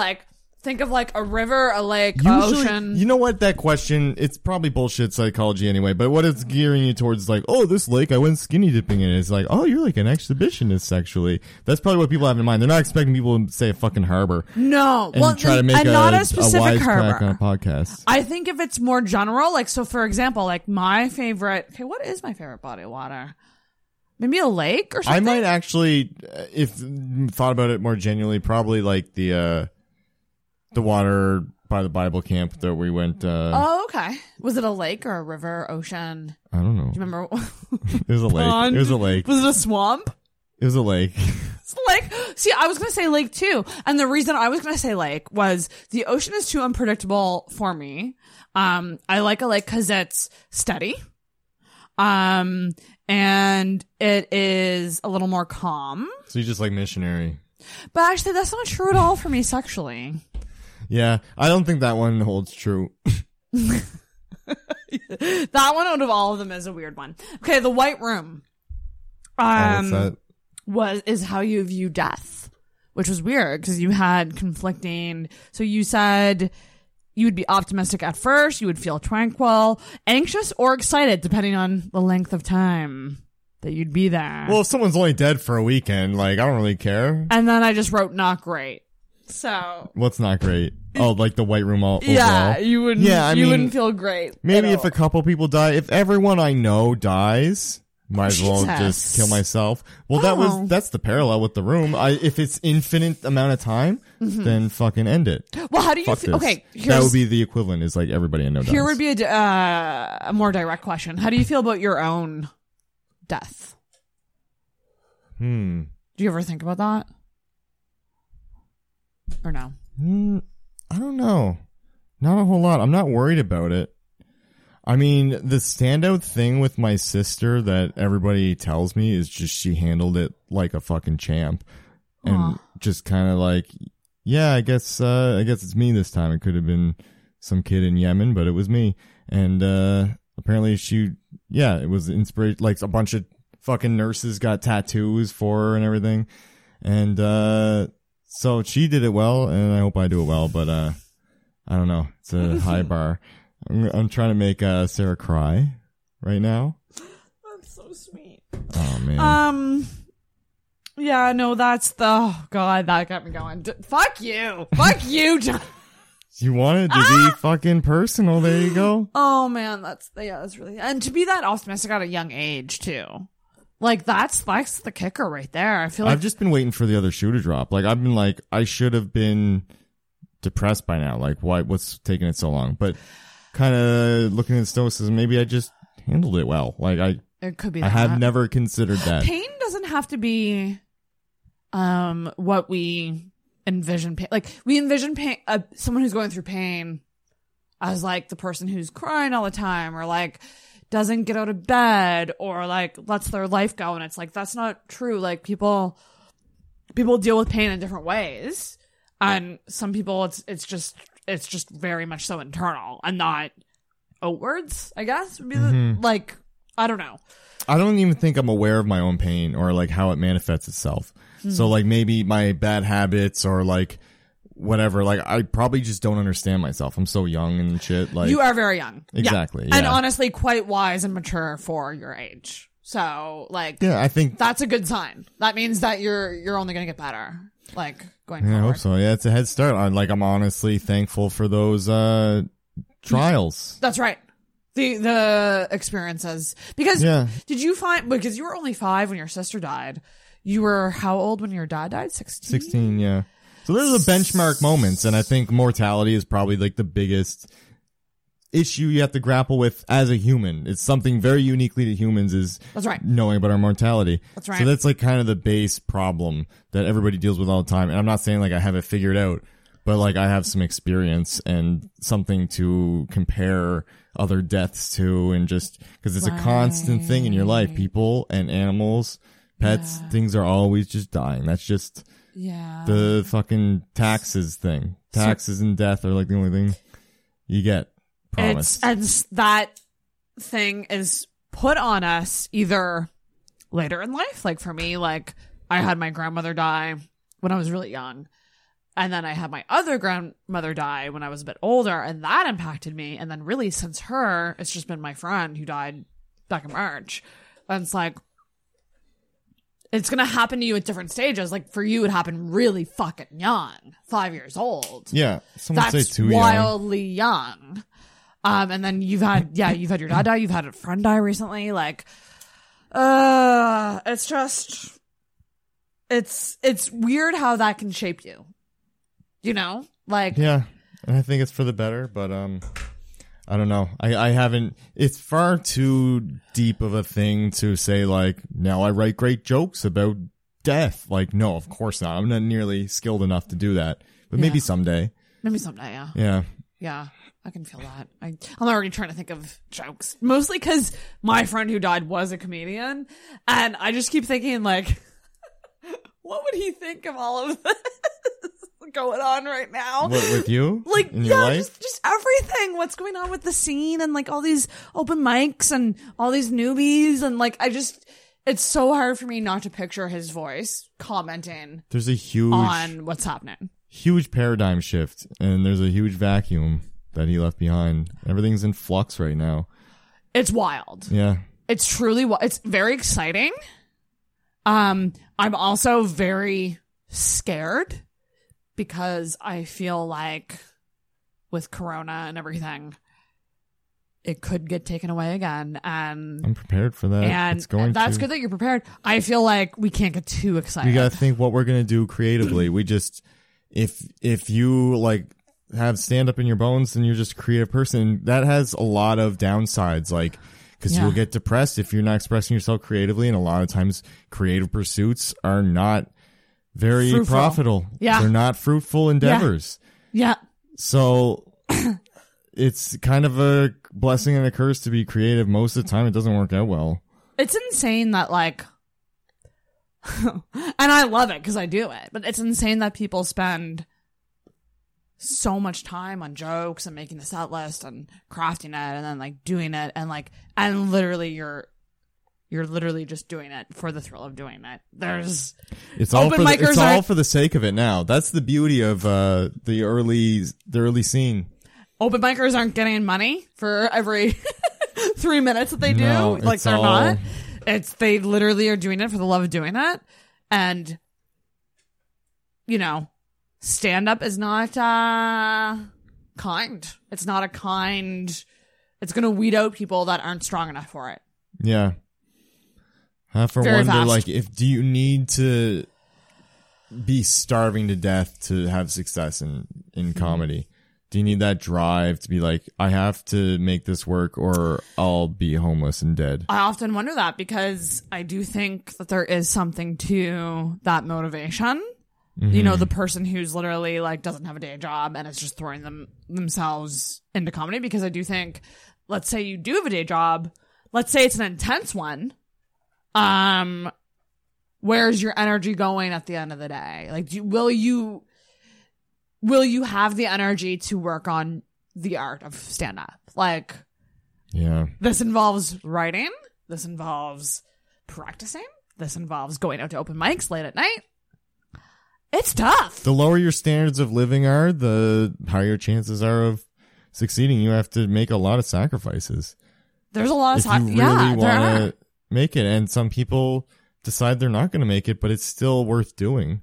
That's right. Yes. And that's perfectly respectable. Yeah. Yeah. That's pretty cool. That's a cool hobby. I think the ideal Not everybody has to be like, have giant aspirations. It's like every really young comic has them. Yeah. Because of course, they're a young comic. They're the ones that have the most potential, but the more you age, the more potential you lose based on what decisions you made or didn't make. And at some point it's like, okay, well, I might not make it, but it's still fun. It's kind of like what I really liked about my friend who passed away, Andrew. Like, he had very simple goals for himself. He never talked about, you know, like, I want to have an HBO special, or I want to be on this late night talk show, or I want to get on Joe Rogan. Like, he never had goals like that. Mm-hmm. His goal was, I want to make some albums, and I want to tour consistently and make money off of stand-up consistently. Those were his goals. That's doing it for the art of it. And that was him. That's like full creative person. Yeah. Wants to express themselves in arts. Those are my only goals right now. Yeah. But once I get to that point, the goals will just keep on going exactly. up. Like, no one will ever be satisfied with anything. No. But if you are just completely satisfied at a certain level, like, that's probably true success, no matter what level it is. That's very true. If you're, like, thriving and happy, then that's better than, like, having all the fame, but with all the baggage that comes with it. So much baggage. Like, there's so much to the business side of comedy. Like, I hear a lot of comics talk about how, like, they love comedy, but they hate the business of it. And yeah, I think this new kind of generation of comics is very interesting because they're growing up with social media. They're accustomed to it. You see comics like Andrew Schultz, yeah, he did a lot on YouTube and like kind of blew up there with Crowdworks. But look at that. Like he used the internet to his advantage. Yeah, well, Dane Cook was the one who started that with MySpace. Yeah. He blew up because of MySpace. Yeah. So like you can either look at social media and go, fuck that, I don't want to do that. Or you can go, well, this is just another avenue for me to put my stand up, to put myself out there. Mm-hmm. It's only going to help you. I truly don't think it would ever hurt you to have like of course. I like an online presence, you know. And the only reason I don't have any online presence is just procrastination and ADD and like not wanting to. I don't want to. Yeah. I haven't ever participated in social media. I don't fucking care about other people's lives. It's honestly, it's pretty evil. I'm probably just a narcissist and like I don't care who's going on vacation somewhere. I do think it sucks, but I think that there's an art to it where you could still do it and have it not. I'm enjoying it. I'm enjoying being on Instagram. Literally all my friends are just people in the Halifax comedy scene. So it's just like, I just see pictures of like Catherine's kid or like. That's right. Just people doing shit. And it's just, and I that's like that. Key right there. What you expose yourself to on there. It's all just people in my community. Yeah. So it's because I'm so small. It's just literally just me and the Halifax comics is all I see on Instagram. Because you can control who you follow. Once it expands bigger and there's like followers from other places, that's when it's going to get weird but exciting. Like the only thing I don't like about social media, like I've always had a Facebook, but like never really used it. But like Facebook sucks. That's all I really know. It's the worst one. And I quit it like when I was like 14 and then never went back. And it was just, I didn't care about people I grew up with fucking gossip and shit. So I've never actually taken advantage of social media. It's not because I like was addicted to it and quit. It was not a noble thing. Like, I'm going to abstain from. It's just literally laziness. Like, And I think I really should have. I long actually ago. think when you look at people like Andrew Schulz, like, he's cultivated such a great online presence, but he's doing it with people who are also doing the same thing. So, like, he's kind of in this little community of people who do that, and that makes him do it. So, like, if, a lot of people don't like social media. I would say, like, most of the Halifax comics fucking hate it. Yeah. They're not very- they're like that does not to say that they're bad at it, but I'm saying that they probably don't enjoy it. You can tell when someone doesn't enjoy it. You can tell. That's what sucks about stand up is you need like business skills combined with these like creative skills, and it's like that's right. You have to have a miracle of a person who's like master of both. You're Master probably both. better at one, worse at the other. Yep. But I mean, listen, trying like putting a fucking show poster on your Instagram, that's fucking something, and that's better than nothing. I just want it would just be weird. I'm just advertising to people who are all going to the show anyway. I need other followers. Yeah. But how do you get other followers? Well, you See, could I'm get such a followers. boomer. You don't necessarily have to follow them back, right? Like, so they could follow you, and I like follow back you could everybody just who follows me. you could just be like, oh, well, I don't really want to see your shit, so I'm not going to follow you. Okay. But I mean, it's hard. Like, I think you just got to post a lot of stuff. Like, hashtags are good. Also, going in and following other people for them to follow you back. That's a way to get them. Like, a lot of people who do like Instagram marketing, all they do all day is just interact with other accounts. So I got like solicited for business advice recently by some like lady from the UK. What? Yeah. She was like, what was she saying? I don't even understand what she said. She said a bunch of business mumbo jumbo, and she's basically like, "Trust me with your finances." I was like, "No, what are you fucking talking about?" I actually You're a complete stranger from another. I was like, "How'd you even find me?" I have 2 posts. I have 2 posts and like 36 followers. I'm working on a joke that's like, I get a lot of interaction on Instagram. But oddly enough, they all say the same thing. They all tell me how I can get more followers. Because it's all these spam accounts being like, you could get more followers. I'm not doing big enough to have this. spam accounts come at me and fucking some lady from the UK wants me to be a business partner with her. I Googled her. I couldn't find her. Really? Yeah. I was like, I don't know you and you're from another continent. This reeks of scam. And then I blocked her. I just love that you responded. That's really funny. That is pretty cute and naive that I responded. But it was like, ooh, a pretty lady from the United Kingdom likes my picture of me holding a microphone. That's exciting. But, all of it is so fake. All of it is so fucking fake. And like the influencer culture is very... I actually really want to get an influencer on the podcast just to talk to them, to be like, that's such a creepy profession. What is the fact that they're called that is... Yeah. Don't drive under the influence. Well, it's like a such a negative connotation. But you gotta think though, like their job, the youth. Their job is their personality. So to sell things, along with YouTubers, I would say influencers, like Instagram influencers and YouTubers, actually, I think this is a hot take, have one of the most stressful jobs. Because literally they need to be documenting their whole lives all the time. That's a pretty fucked way to make money. And it definitely is. Have but you ever let's met say you're someone in like it, that? Who that's their profession? I bet have. they'd be weird as fuck. Probably way weirder than like celebrities and actors and shit. Well, yeah, because I mean, imagine getting paid. Like, imagine that your paycheck revolves around you showcasing to people that you love this thing that they're giving you. You know, here's a water bottle. We're gonna give you so much money, but you gotta pump this thing out on your social media. And so you arrange these shoots, these photo shoots with this water bottle. And that's your job. You know? Just to hold something. But you get so much money. They get so much money. What do they a lot. What do they do outside of holding a water bottle for content? They need to be connecting with their audience. They need to be posting. Okay. If you're not posting, you're just like what they're doing every day and stuff. And it's Yeah. got to be like a clever joke. Their life. And I mean, you know, I would say most of them It's the highlights reel. They're not posting the bad shit. Yeah, it's to make people depressed about how shitty their lives are, right? Right? And that's the cycle. So that's why I want to talk to an influencer. Just be like, what's your opinion on this? You probably Like, won't get one to be real with you about it, because if that's really the case, then they're gonna keep it under wraps. Well, I would say I'm following a couple. One is quite candid with her life. Really? Like with her, especially like sexuality stuff. Like she recently came out on Instagram stories. Like So is she- came out on doing a video on Instagram. Is she one that holds products Yep. and gets money for them? Wow, okay. So I'm thinking about asking her to come on. So she just amassed a bunch of followers somehow, and then she's now a revenue stream. Let's be frank. Most of them are model types yeah, with good cameras. hot ladies and shit, whatever.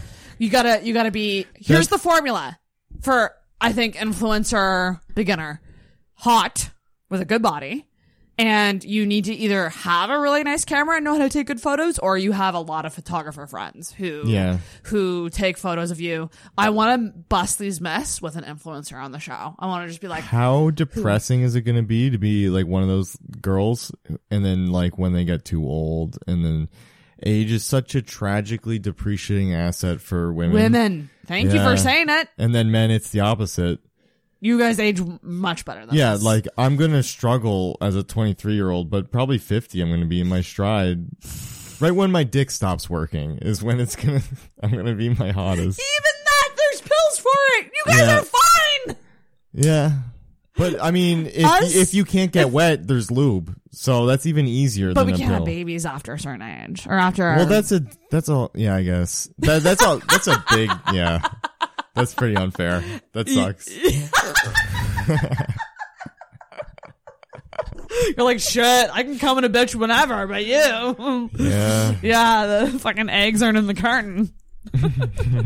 we run out of these things. I really want to save up to get a fertility test just to see where I'm at. How would you like society to be structured? Like in a perfect world, it doesn't have to be fair to men, but like what would it take to even the playing field on the fact that women have that burden of like, they're the ones that got to carry the kids. They have a limited time to do it.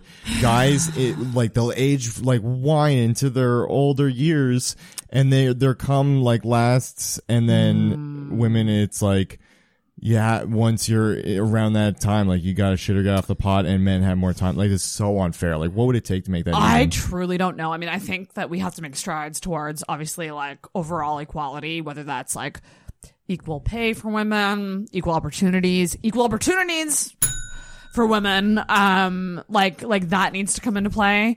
I don't know. I don't have the answers. It's because the biological stuff, we can't fucking. Yeah. It's biology. If like, we can't compute eliminated that. every ounce of sexism in every person, which is impossible. It still wouldn't equalize it. No. And I think that like I truly want to believe that we are moving in a positive direction, especially with things like We're definitely working on it. The Me Too movement, It's and in production. And like teaching the younger generation about consent, like shit like that. It's a pretty fucking hopeless time currently. I do have some hope for it. Whitney Cummings has this theory that younger men, and she's 36, 37, something like that. She has a theory that younger men are actually far more respectful than men in their 40s, because they're growing up with seeing women in the stronger light than, say, a 42-year-old man did. Yeah, it's not that weird to me. Because my mom was the provider. There you go. My mom, right? My mom was so like the thing, women working and like having money, like that's not strange to me at all. Exactly. My dad was completely dependent on my mom. Mm-hmm. My mom took care of her. She was like, yeah, she was the breadwinner. She was the breadwinner. Yeah. He was like a secretary at a college, and so like he got disability leave, so he was getting income. But yeah, my mom was like. And see, for me, it was certainly the opposite. Like, and I can imagine men in their 40s at this point whatever upbringing they had is they probably didn't grow up with that. It's radically different than now. They're like a fish out of water. And I'm not saying that older men aren't respectful, but I'm just saying younger men have been exposed to this resurgence of women. We grew up in this world. Yeah, you did. So I'm you're not a seeing millennial. Actually, you're what? I'm not even a millennial. You're young. You're younger than that. Mm-hmm. I think. What generation are you? Gen Z. Oh, okay. Someone say I generation, but I think that sounds fucking stupid. Almost said the R word there. Whoops. I forgot people hate that now. One time I said that in front of someone from Halifax, like, oh, really? And my girlfriend, who was also from Cape Breton, like, apologized, like, he's from Cape Breton, I'm sorry. Like, he didn't know. That's just what they said. Well, that word only up until, like, I remember. It's very recent. Very recent, yeah. I had a friend who, quite early on in our friendship, like, made us stop saying that word because this is dark, but she got in a car accident with her brother, and her brother, was pretty much paralyzed from it his whole life. And so, like, she hammered that home with us. Don't say that word. Don't say that word. Yeah, it's a raw nerve. But yeah, certainly it's newer to not say that. There was certainly a time where it was normal to say that word. Even the Black Eyed Peas have that song. Do you know Black Eyed Peas? Oh my God. Let's get it started in yeah. There you go. Like, they had that song with that word in it for the longest time. Oh, did you ever see Hot Tub Time Machine? They say the spicy version of the song, and it's that time of comedy, so Hot Tub Time Machine, that genre, like that raunchiness of like that's kind of sparked with like Superbad and The Hangover. This is the end. Is like the last one of those. It was, yeah, it truly was. But I love that fucking movie. That was like the climax of those type of movies. That was their end game. One of my favorite Marvel end game. One of my favorite things to do is browse Netflix for hours for something to watch, and always watch This Is the End. I don't know, it has really good rewatch value. It does, yeah. It's like that scene. It's just stupid, funny. So stupid, but I fucking love it so much. Like that scene where he like takes the gun, and he's like, oh, the gun, and he's like playing with the gun and like pretending to like almost shoot the gun. It's one of the funniest things. Who did that? Seth Rogen. Oh, I don't even remember that part. I think it was Seth Rogen in that scene. Was it? Was it Fat Seth Rogen? Yeah. Yeah. The better one. Yeah, agreed. Oh man, Wolf of Wall Street Seth Rogen was fat as fuck. That movie was awesome. Ooh, you never seen that movie? No, I haven't seen Wolf of Wall Street. I haven't seen what's that other one Leonardo was in recently? Hollywood. Oh, the Quentin Tarantino Once Upon a Time in Hollywood. Yes, I haven't seen that. But I am seeing Twister at a drive-in movie theater on Twister, Saturday night. the 90s movie about the playing tornado? They're playing it at a drive-in on Saturday night. Ooh, and I have a car, so I'm going. Tornado that night. I'm so you have no idea how pumped I am. Do you like watch it? Do you hate watch it? Is it like no, a fun love movie? Twister. Really? I love like any natural disaster movies. End of the world movies. And Twister's the best one. Cloverfield is one of my favorite movies. What about the new Cloverfield movie with John Goodman? It's a good one. Is that good? I enjoy it, but it's not the same. The original, because they're not really connected, eh? Like no. they're. Yeah, it isn't the first one like a found footage one. Yeah. Yeah. One of my favorite fucking movies, honestly. Really? Like I would put it up there. Oddly enough, yeah, I really enjoy. Do you watch a lot of movies? Not anymore. Not anymore. I have a huge collection. Do you really? I used to work at a hardware store. It was the best job I've ever fucking had. Aww. Minimum wage job at a hardware store. I would like the best part was going on deliveries. I'd go on a truck and I'd just sit in the passenger seat, and then we just unload like a whole deck package or like lug drywall upstairs. It was like hard physical labor. And that mentally for like a growing teenage man boy, is like it's good. It's healthy. Yeah, it was fun. You're not stressed. It's hard on your body, but you're not stressed. Oh man, it's the best. Physical labor is so nice. Like really? If a physical labor job, sore from it. No, because I was like healthy. If you're not healthy, it fucking sucks. Like every other like old guy who's been there for a long time is like, get the fuck out of here. That's hilarious. Like make something of your life. But like at the time, it was like, this is sweet. I'm getting like minimum wage, which is like when you're just living with your parents and you're like, I was like 15 years old or something. And then I was getting like a couple $100. Oh, that's amazing. Yeah, I was like, Yeah. I had like the most money because I was the only one with a job. Like I got it really early. So funny that like because when you think of like your best job that you've had, it's always when you were younger. Yeah. Like I worked at a wedding reception hall for a summer right before I started college. And like it was one of my favorite jobs ever because I would just make rum and cokes for old men and they would tip me so much money at this like little wedding reception. It was only weekends, only worked How old weekends. were you? I was like 18, 19. 18? That's illegal, isn't it? I must have been 19 You were serving then. drinks at 18? Well, no, actually, no. I must have been 19. Yeah. I said 18, 19. Was but that your first job? It would have been the summer between my first year at X and moving to Halifax. So yeah, no, I was 19. 19, yeah. Yeah. You must have been. Yeah. So was that your first job? That, no. So the job before that wasn't so fun. My first, my friends hold this against me because it's really, really lame. Do you want any weed? My first job was at Dairy Queen, but my first job only lasted 2 days, because there was an incident with the Blizzard machine. What'd you do? Tell me now. I turned on the Blizzard machine. Yeah. It was set at high speed before I pressed on. Mm-hmm. And a mint Oreo Blizzard went everywhere. Like it just went. Did it hit any customers? I don't remember because literally it was so traumatized. Like What happened next? Were people mad at you? Okay, what happened next? My mom quit for me.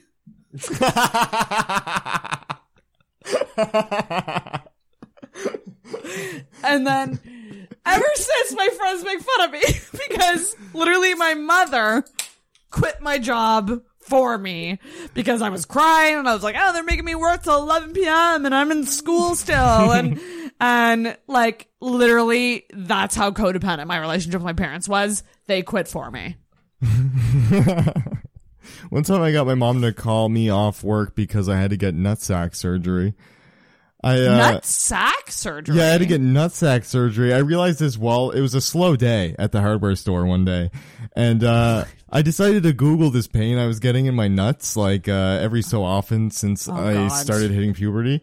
And turns out one of my nuts was like suffocating because the cord it's attached to was getting kinked up like a hose. Cause your nut's supposed to be attached to the inside of your scroty bag. Oh, so, shit. Yeah, mine wasn't. Oh, so shit. How did that happen? Just a defect. Like my ball's supposed to be attached to my You sack. weren't like doing anything crazy that No, made I it didn't happen do that anything. way? No, it just always happened to me. Whoa. Like since I've had nuts. And then the only reason I never cared is because I had one other friend who had the same problem. So I was like, oh, that's just a guy thing. Let's just you thought it was normal. Yeah, it's just having a pair of nuts. I thought everybody gets an ache in their balls every once in a while. And what does that feel like? It just ached. I don't know. It wasn't that bad, so I never really bothered to do anything about it. But one day I was so bored at work that I Googled it. And then so I told my mom about it. I was like, I could lose my nut. I got to go to the hospital. And she was like, oh, shit. And then I was like, I don't want to tell them. So she told them. And then, yeah, she was like, yes. Okay. I was like, bad. hiding at work, and then she was like, she called him and was like, yeah, he's got to leave. And he's like, what's it about? He's like, it's something about his nuts. And he was like, oh, okay, I won't say no more. And then they just like secretly. That's not. I feel like that's not as bad as mine. No, it's not as bad at all. No.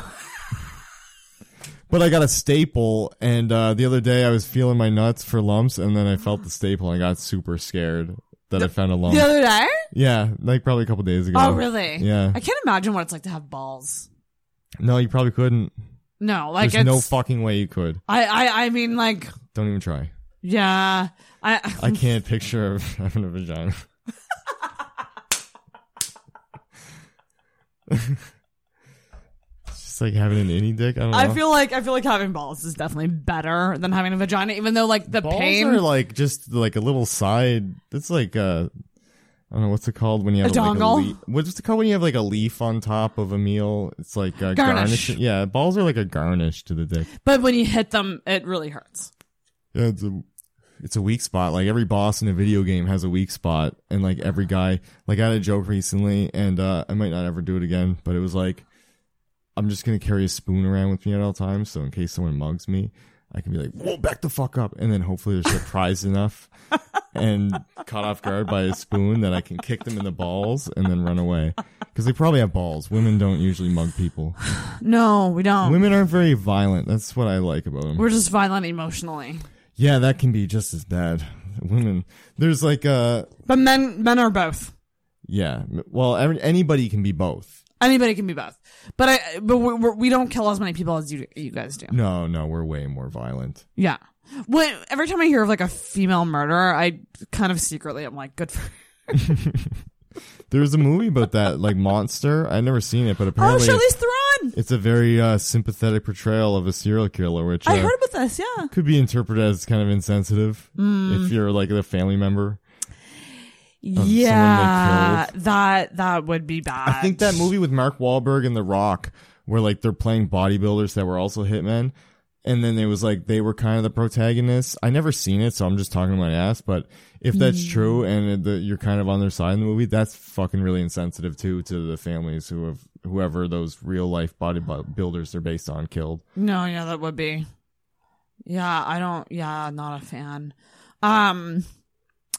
What else? We're at 3 hours. I'm trying to think of what else I have to ask you. Probably, I've been smoking weed the entire time. You're into mushrooms, right? Yeah, me and my buddy. Holy shit. We just did mushrooms this weekend. I decided a good setting would be downtown Halifax. And he has not been accustomed to city life. He's just been planting trees in Antigonish for like... He's like been doing what you should. The perfect setting on mushrooms has been his life for like the last That's 6 hilarious. months. And then now and he then does I'm like, we should do 3 grams and walk from Lacewood to downtown Halifax. Why didn't you go on the wilderness? Chain of Lakes is right there. That's what he wanted to do, but I was like, this will be fun. This will be what I do. Oh my god. And he got scared. I heard about this. Have you had positive, like you personally, have you had positive experiences on them? They're all positive, yeah, for sure. No dark, weird trips? Weirdly enough, the only dark, weird trip I ever had was on 0.5 grams.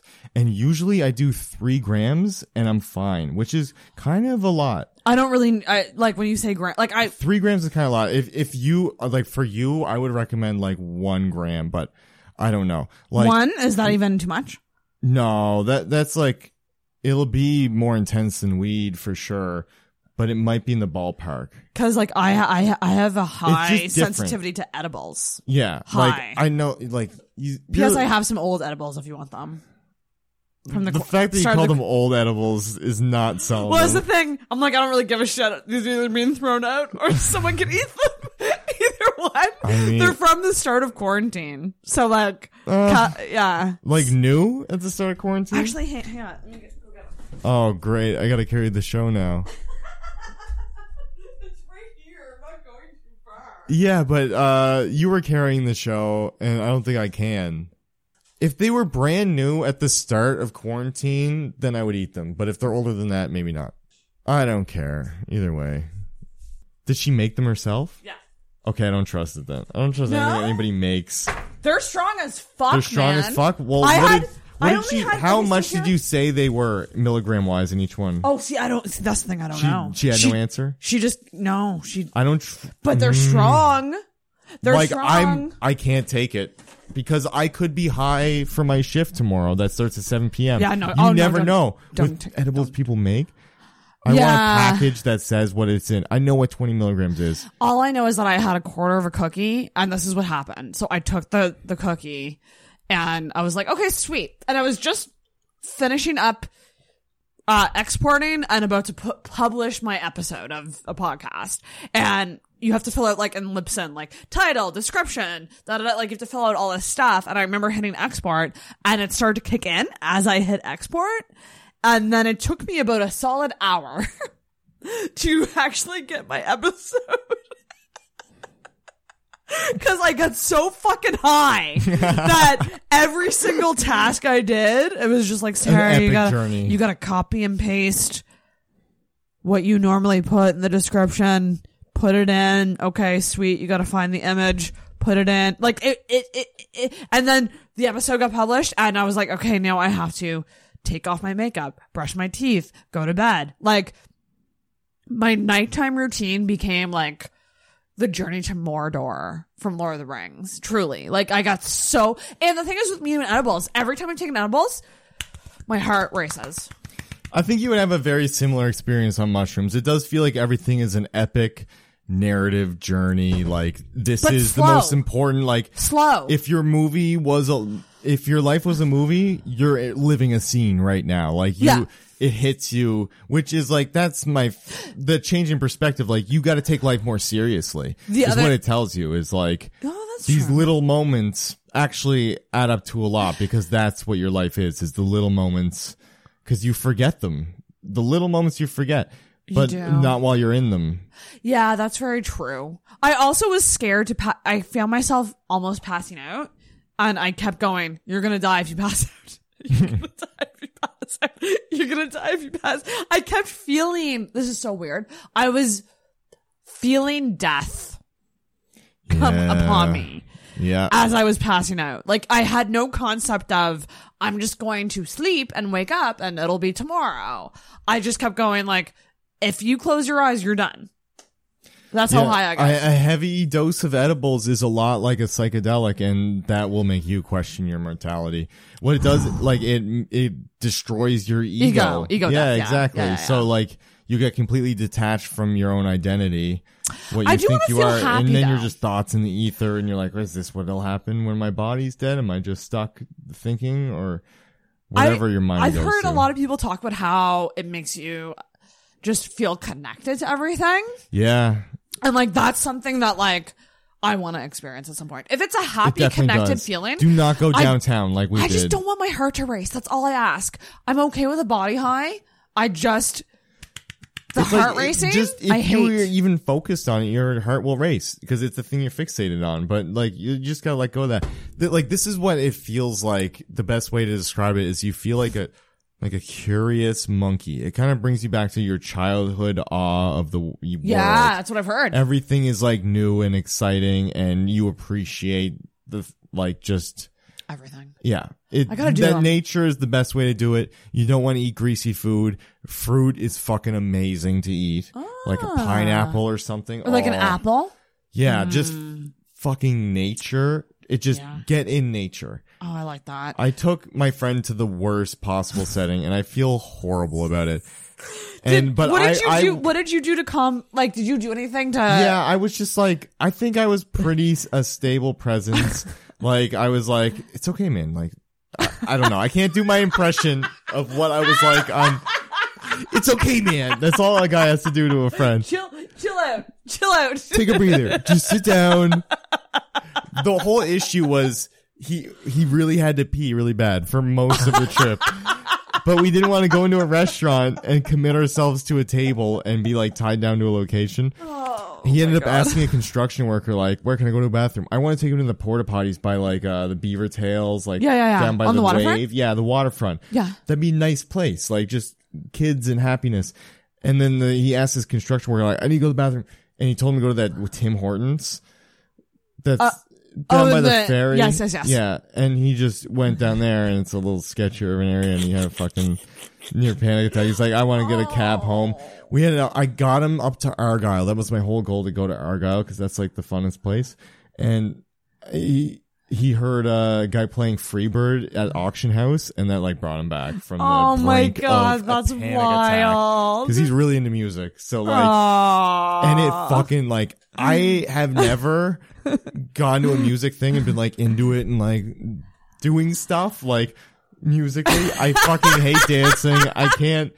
I just look. But you were into it then. Very Caucasian, and I hate it. Yeah. So, but yeah, he was playing Freebird, and we were like coming down off 3 grams of mushrooms. I had a good trip, like the whole time. It was fun. I gotta do them. Scott McLean. You gotta be smart. Yeah. I think you should do them with Scott. You seem to have a good I trust relationship Scott. with him. You don't want to do them with someone like me, someone you don't know as well. I know you pretty well now. Yeah, but we just talked it's straight for nothing 3 that- hours. Yeah. I mean, we click well, but it should be someone you know very well. Right. Yeah. You don't We'll want to do be mushrooms worried together about... this time next year. Sure, yeah. When do you Or- plan on doing them for the first time? Well, that's the thing. I kind of want to do them before the summer's done because I'm feeling like the summer has been just like a summer of like new experiences. And I'm like, okay, I did stand up. Summer's time the for time to mushrooms. do mushrooms.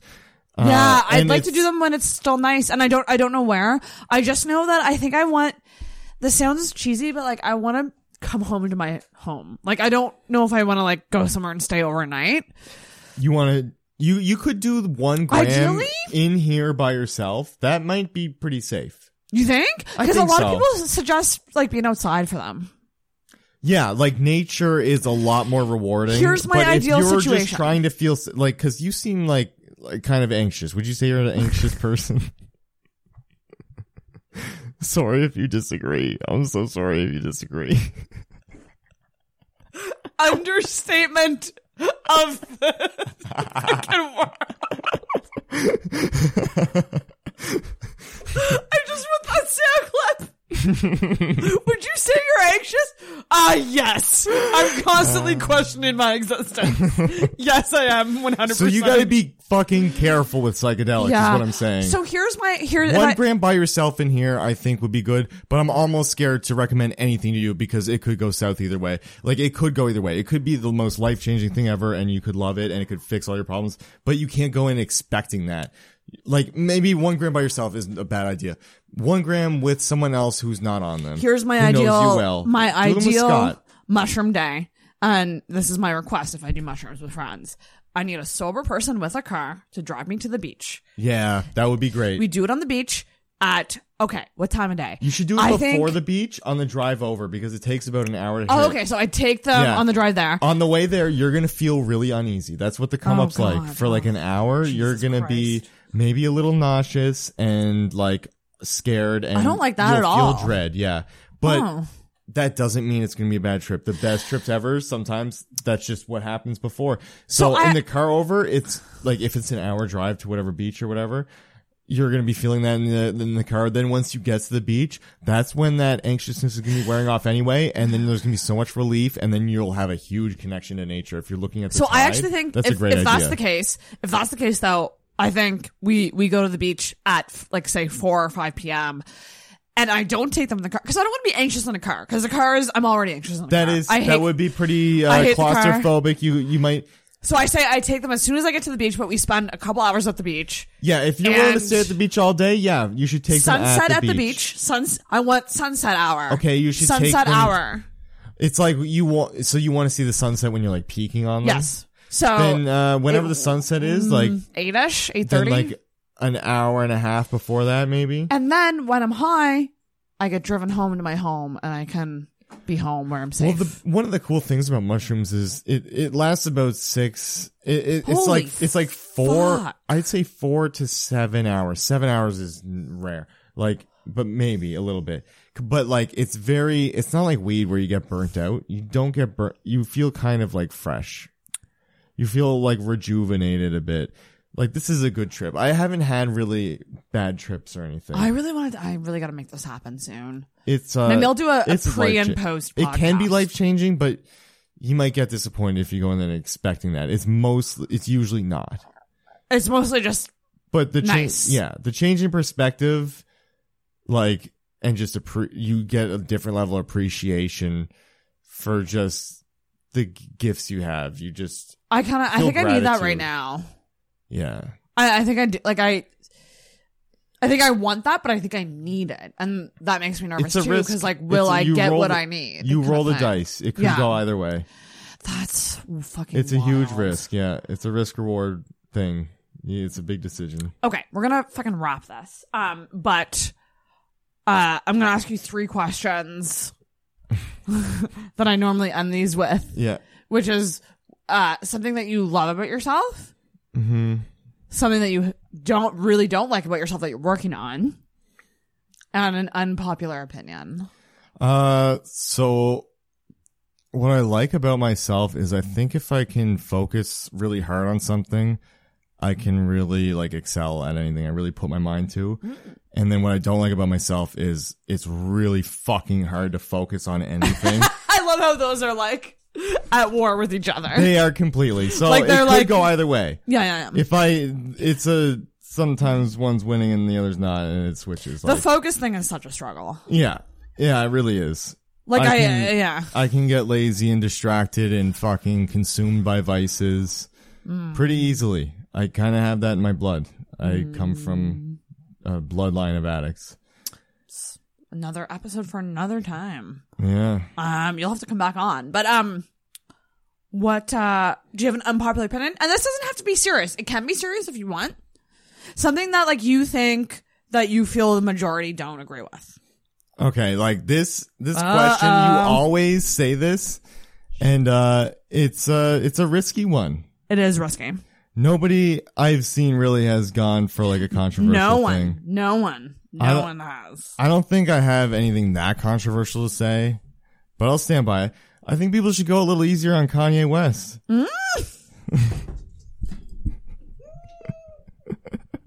I mean, he has... I did not know what was about to come out of your mouth. I was like, oh God, where are we going? Okay, people should go easier on him. He's bipolar. Oh, absolutely. And it's like, the same thing with Britney Spears. These are mentally ill people. Yeah, and like people who hold Kanye to the harshest degree is like, they're forgetting the fact that he has a mental illness. Like, you become manic. A symptom of mania in bipolar is delusions of grandeur, and he is one of the most influential artists of all time. It's a miracle he is as humble as he is. Well, very true. And do you think he's if you hate on him online, you're fucking deteriorating. Well, yeah, you shouldn't do that. Yeah.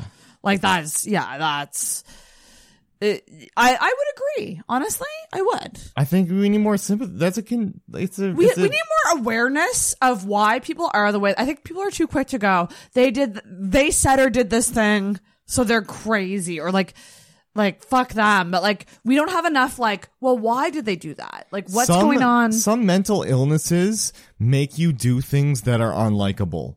Yep. And that's not your fault, and you should have sympathy for those people. But because they come off as assholes, it's like, yeah, he has that thing, but fuck him. Look at how ignorant this thing he said was.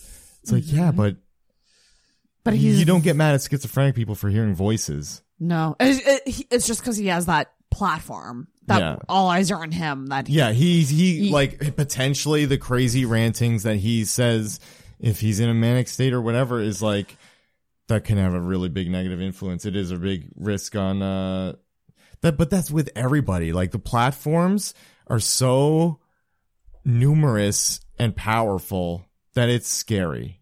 Yeah, I know, that's true. Many people have fame in general, influence over so many people.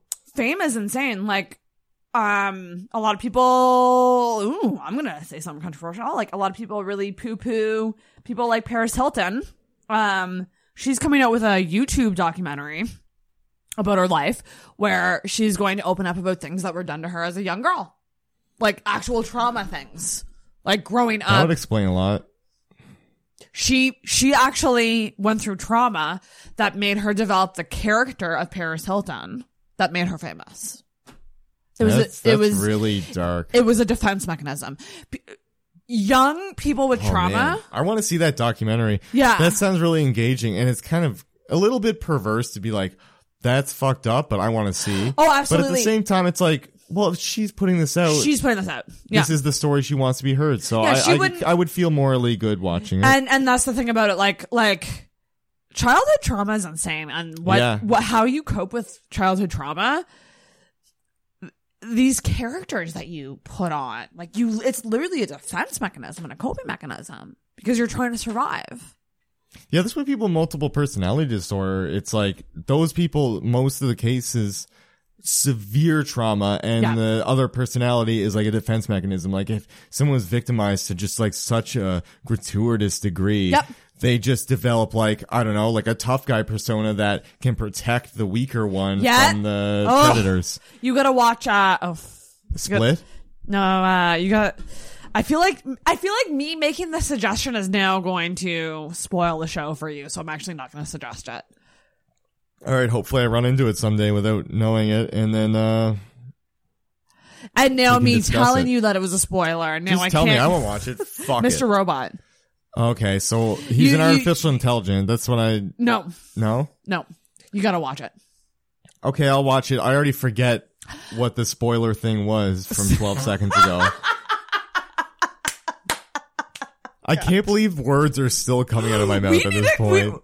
Okay, we are at 3.5 hours. Are you serious? This must be the record. This might be, I mean, we're going to cut out the bathroom break, so that would be like maybe true. not even 5. So this might be the longest ever intoxicated. I don't give a shit. I'll fucking post all of it. I truly don't care. Fuck yeah.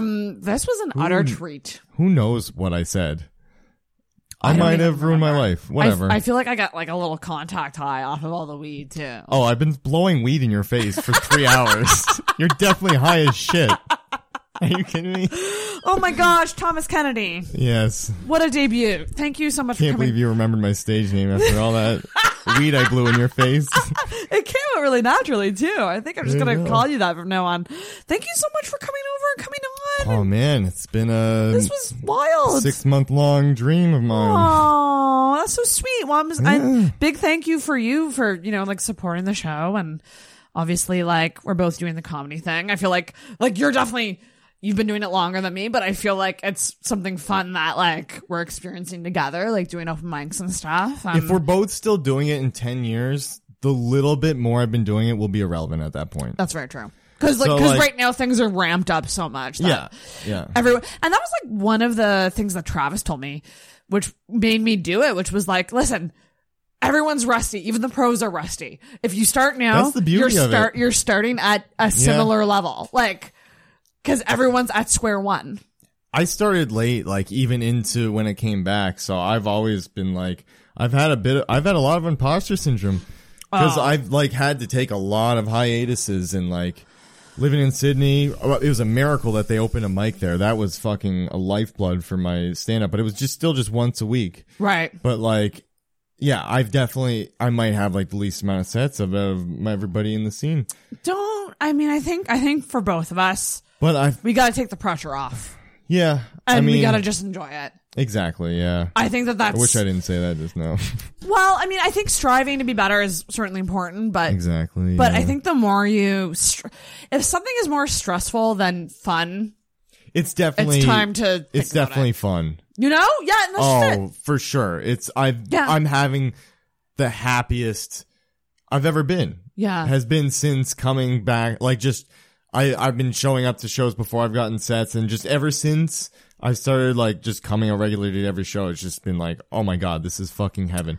And it'll go away and then probably come back. But whatever, it'll come back. It'll be a blip of time in the grand scheme of our whole lives. This too shall pass. Yeah, like if this vaccine takes 2 years, sure, that's a lot of time. It's like fuck, you could go to jail for 2 years. Shit happens. You just gotta move on. Yeah. Like, life will go on after this. A vaccine, it'll just be, you gotta get 2 shots every winter instead of 1 for the flu. Oh, you just get 2 shots. You get your COVID shot and you get your flu shot. That's right. So what? Life goes on. Life goes on. And I think we're all gonna be way more aware about infection control, and we're just gonna have less contraction of diseases in general. We're gonna see probably a huge bump in, mortality rates. No, the opposite of that. A huge valley in mortality rates. I caught it quick. My mistake. There you go. Oh my gosh. Okay. This was okay. So important question. Where can people follow you on social media? At I'm Thomas Now on Instagram. And please follow him because he needs. I only say that because you're new to it. I mean, I don't blame you if you don't. I got 2 posts. I'm not really a hot candidate to be followed, but I'm gonna try. It's mandatory to be a comedian. Expect some sound clips with subtitles, like a typical comedian. Yeah, I need to have that. I got some footage. You send me that fucking video so I can edit it for you. Yeah, I just learned how to Dropbox. Albert's demanding the clip I took of him. I swear to God, you and Adrian Great Gabriel, I'm shocked at how much you guys don't know about Dropbox or like OneDrive. Both of you, you're both like, how do I do this? I can't believe how fucking hard it is to send a 5-minute video to someone. I thought this shit was supposed to be figured out by now. I don't know. I've been a boomer until like It should I'm be still easier. a boomer. Yeah. It should be just be like send to. Yeah. Is it just because it's a high quality video? Like, yeah, I think so. And well, I'd the rather it be length. low quality. I guess not. If he wants it to be good, I don't know. Fucking. You don't want low quality. You want high quality. Yeah, that's true. Whatever. We're going to close the episode before my computer runs out of space for the file. So follow him on Instagram. Please come to live comedy shows. You can see probably either one of us on random shows here and there if I stick with it, which I might not. Who knows? If I do, sweet. If I don't, sweet. Because nothing matters. And that is the point of this episode. What, nihilism? I didn't sign up for that. But Thomas, you get to ring the bell, and you need to make it a good one. That's it. 3:33. You think anyone's still listening? Been listening. Me 3 months from now.